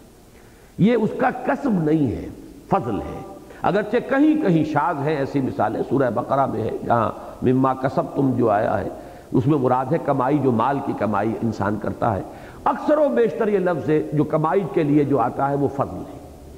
سورہ جمعہ کی وہ آیت تو آپ میں سے اکثر کے ذہن میں ہوگی، فَإِذَا قُضِيَتِ الصَّلَاةُ فَانتَشِرُوا فِي الْأَرْضِ وَابْتَغُوا مِنْ فَضْلِ اللَّهِ، جب نماز ادا ہو چکے، پوری ہو جائے، تو پھر تمہیں اجازت ہے کہ تم زمین میں منتشر ہو جاؤ، پھرو، گھومو اور اللہ کے فضل یعنی رزق کو تلاش کرو۔ تو اللہ کے علم میں ہے کہ کچھ اور ہوں گے تم میں سے کہ جو سفر کریں گے تجارت کی غرض سے، اور وہ اللہ کے فضل کی تلاش میں ادھر سے ادھر جائیں گے۔ وَآخَرُونَ يُقَاتِلُونَ فِي سَبِيلِ اللَّهِ، اور دوسرے اور ہوں گے تم میں سے جو اللہ کی راہ میں جنگ کریں گے، قتال کریں گے۔ اب قتال میں ظاہر بات ہے کہ بڑی ہی ایک اضافی مشقت ہے، جو دن میں کبھی ایسا ہوتا ہے کہ دشمن کا تعاقب کر رہے ہیں آپ اور بڑی تیزی کے ساتھ جا رہے ہیں، اور پورا دن جو ہے آپ جو ہے تیزی کے ساتھ آپ نے سفر کیا ہے، کبھی کسی اور سفر کیفیت کے اندر، کبھی فرض کیجئے صبح سے شام تک جو ہے وہ جنگ رہی ہے اور آدمی بالکل کسا ہوا رہا ہے اور اس نے اس جنگ کے اندر عملاً حصہ لیا ہے، تو اس میں بھی پھر رات کے وقت تو ضرورت ہوگی کہ آرام ہو۔ رات کے وقت ان کی قوتیں جو ہیں، جسے کہا جاتا ہے انگریزی میں ریجوینیشن، وہ قوتیں اور توانائیاں دوبارہ ان کے اندر عود کرائیں، اور اس کے لیے انہیں آرام کی ضرورت ہوگی۔ تو یہ تین چیزیں گویا کہ اضافی یہاں پر بیان فرما دی کہ علم لن تحصوہ میں، جہاں وہ تقدیر باطنی بھی ہے کہ ایک نظام جس پر اس دنیا کو اللہ نے بنایا ہے، اور تمہارا جسمانی نظام بھی اسی کا ایک حصہ ہے۔ انسان کا جسمانی نظام اس دنیا کی جو مادی تقدیر ہے اس کا حصہ ہے، اس کا پابند ہے۔ آدمی نہیں کھائے گا تو مر جائے گا۔ تو یہ ضرور ہے کہ کچھ لوگ زیادہ نفس کشی کی اور بھوک کی برداشت کی اپنے اندر عادت ڈال لیں گے، ہو سکتا ہے کوئی شخص مہینے 2 مہینے نہ کھائے اور موت نہ آئے، لیکن بہرحال کھانا پڑے گا اس کو، اور اگر نہیں کھائے گا مستقلاً تو بہرحال مر جائے گا۔ ہوا نہیں ہوگی تو موت واقع ہو جائے گی۔ تو مختلف چیزیں ہیں کہ جو اس دنیا کا جو مادی نظام ہے اس کے ساتھ وابستہ ہیں، اور تمہارا اپنا جسمانی نظام بھی اسی کا ایک جز ہے۔ تو علم ان لن تحصوہ فتاب علیکم فاقرؤوا ما تیسر من القرآن، علم ان سیکون منکم مرضی وآخرون یضربون فی الارض یبتغون من فضل اللہ وآخرون یقاتلون فی سبیل اللہ فاقرؤوا ما تیسر منہ، تو پڑھ لیا کرو جو بھی اس میں سے میسر ہو، جتنا آسانی کے ساتھ، اور جتنا بھی تم بغیر کسی بہت زیادہ تکلف اپنے اوپر اور بہت زیادہ تحمل اور بہت زیادہ مشقت اپنے اوپر برداشت کیے بغیر جتنا کر سکو کھڑے ہو جایا کرو، پڑھ لیا کرو، اور پڑھنا پھر وہی ہوگا کھڑے ہو کر قرآن نماز میں پڑھنا۔ وَأَقِيمُوا الصَّلَاةَ وَآتُوا الزَّكَاةَ وَأَقْرِضُوا اللَّهَ قَرْضًا حَسَنًا، اور نماز قائم کرو اور زکوٰۃ ادا کرو اور اللہ کو قرض حسنہ دو۔ قرض حسنہ جو ہے یہ چونکہ مدنی صورتوں میں بڑی تفصیل کے ساتھ یہ مضمون آ چکا ہے، خصوصاً سورہ حدیث سے لے کر سورہ الحدید جو ہے اس سے لے کر اور سورہ تغابن تک یہ مضمون جو ہے بہت ہی تکرار کے ساتھ آیا ہے کہ ایک ہے انسانوں کی میں سے جو محتاج ہیں، غریب ہیں، یتیم ہیں، مسکین ہیں، بیوائیں ہیں،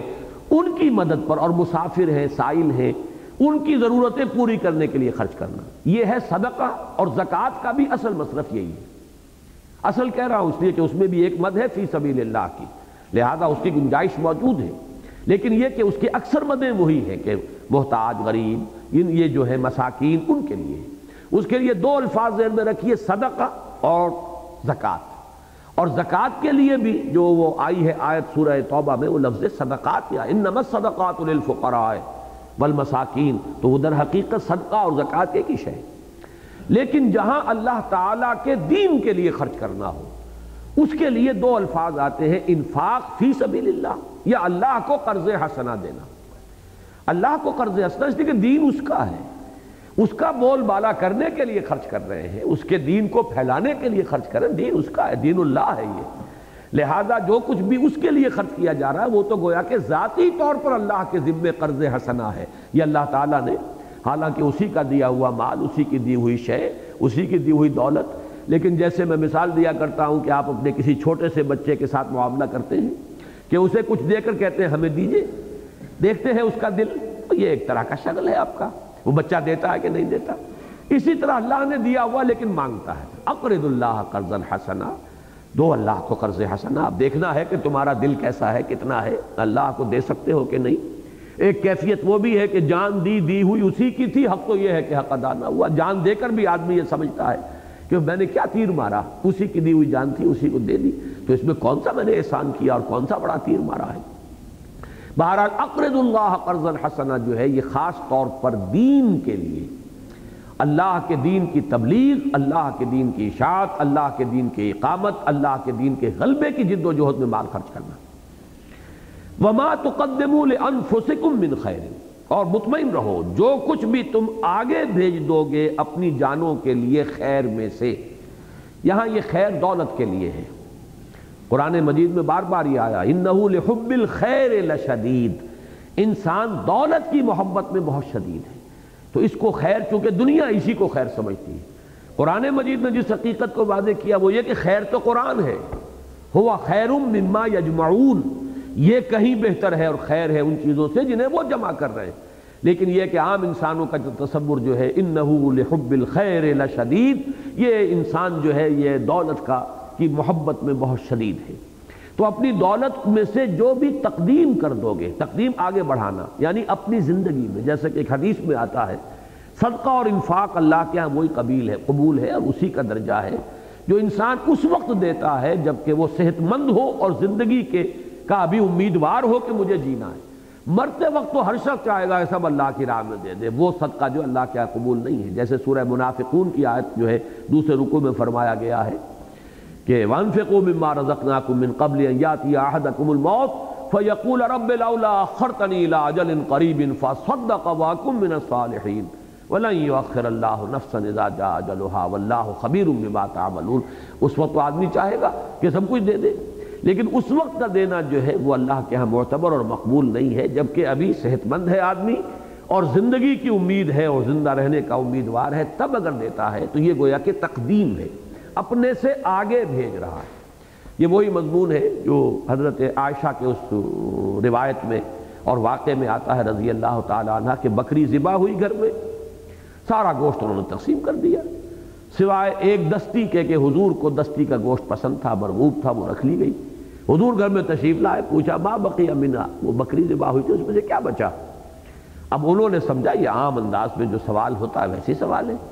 جواب دیا ما بقی منہا الا کتفھا، کچھ نہیں بچا اس میں سے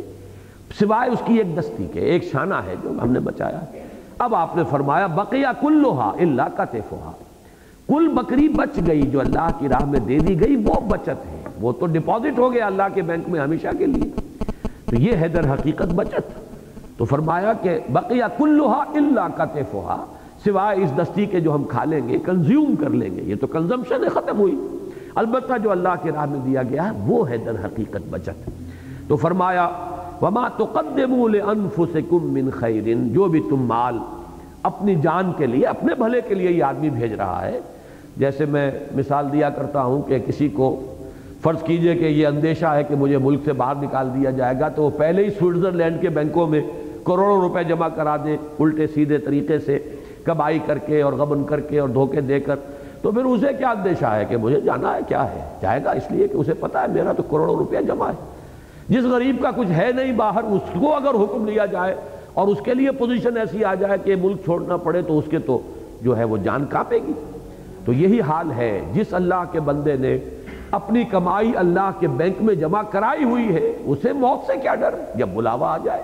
نشان مرد مومن باتوں گویم چو مرگ آیا تبسم پر نبے اس، لیکن جس نے آگے کچھ بھیجا نہیں وہ کیسے جائے؟ اس کو تو فرشتے جو ہے گھسیٹ کر لے کر جائیں گے۔ ایک حدیث میں آتا ہے کہ بندہ مومن کی جان ایسے نکلتی ہے، اور یہ بھی اب دیکھیے یہاں پہ آج خارجی اور باطنی کا ذکر ہو رہا ہے، یہ خارجی کیفیت نہیں ہے، یہ باطنی کیفیت ہے۔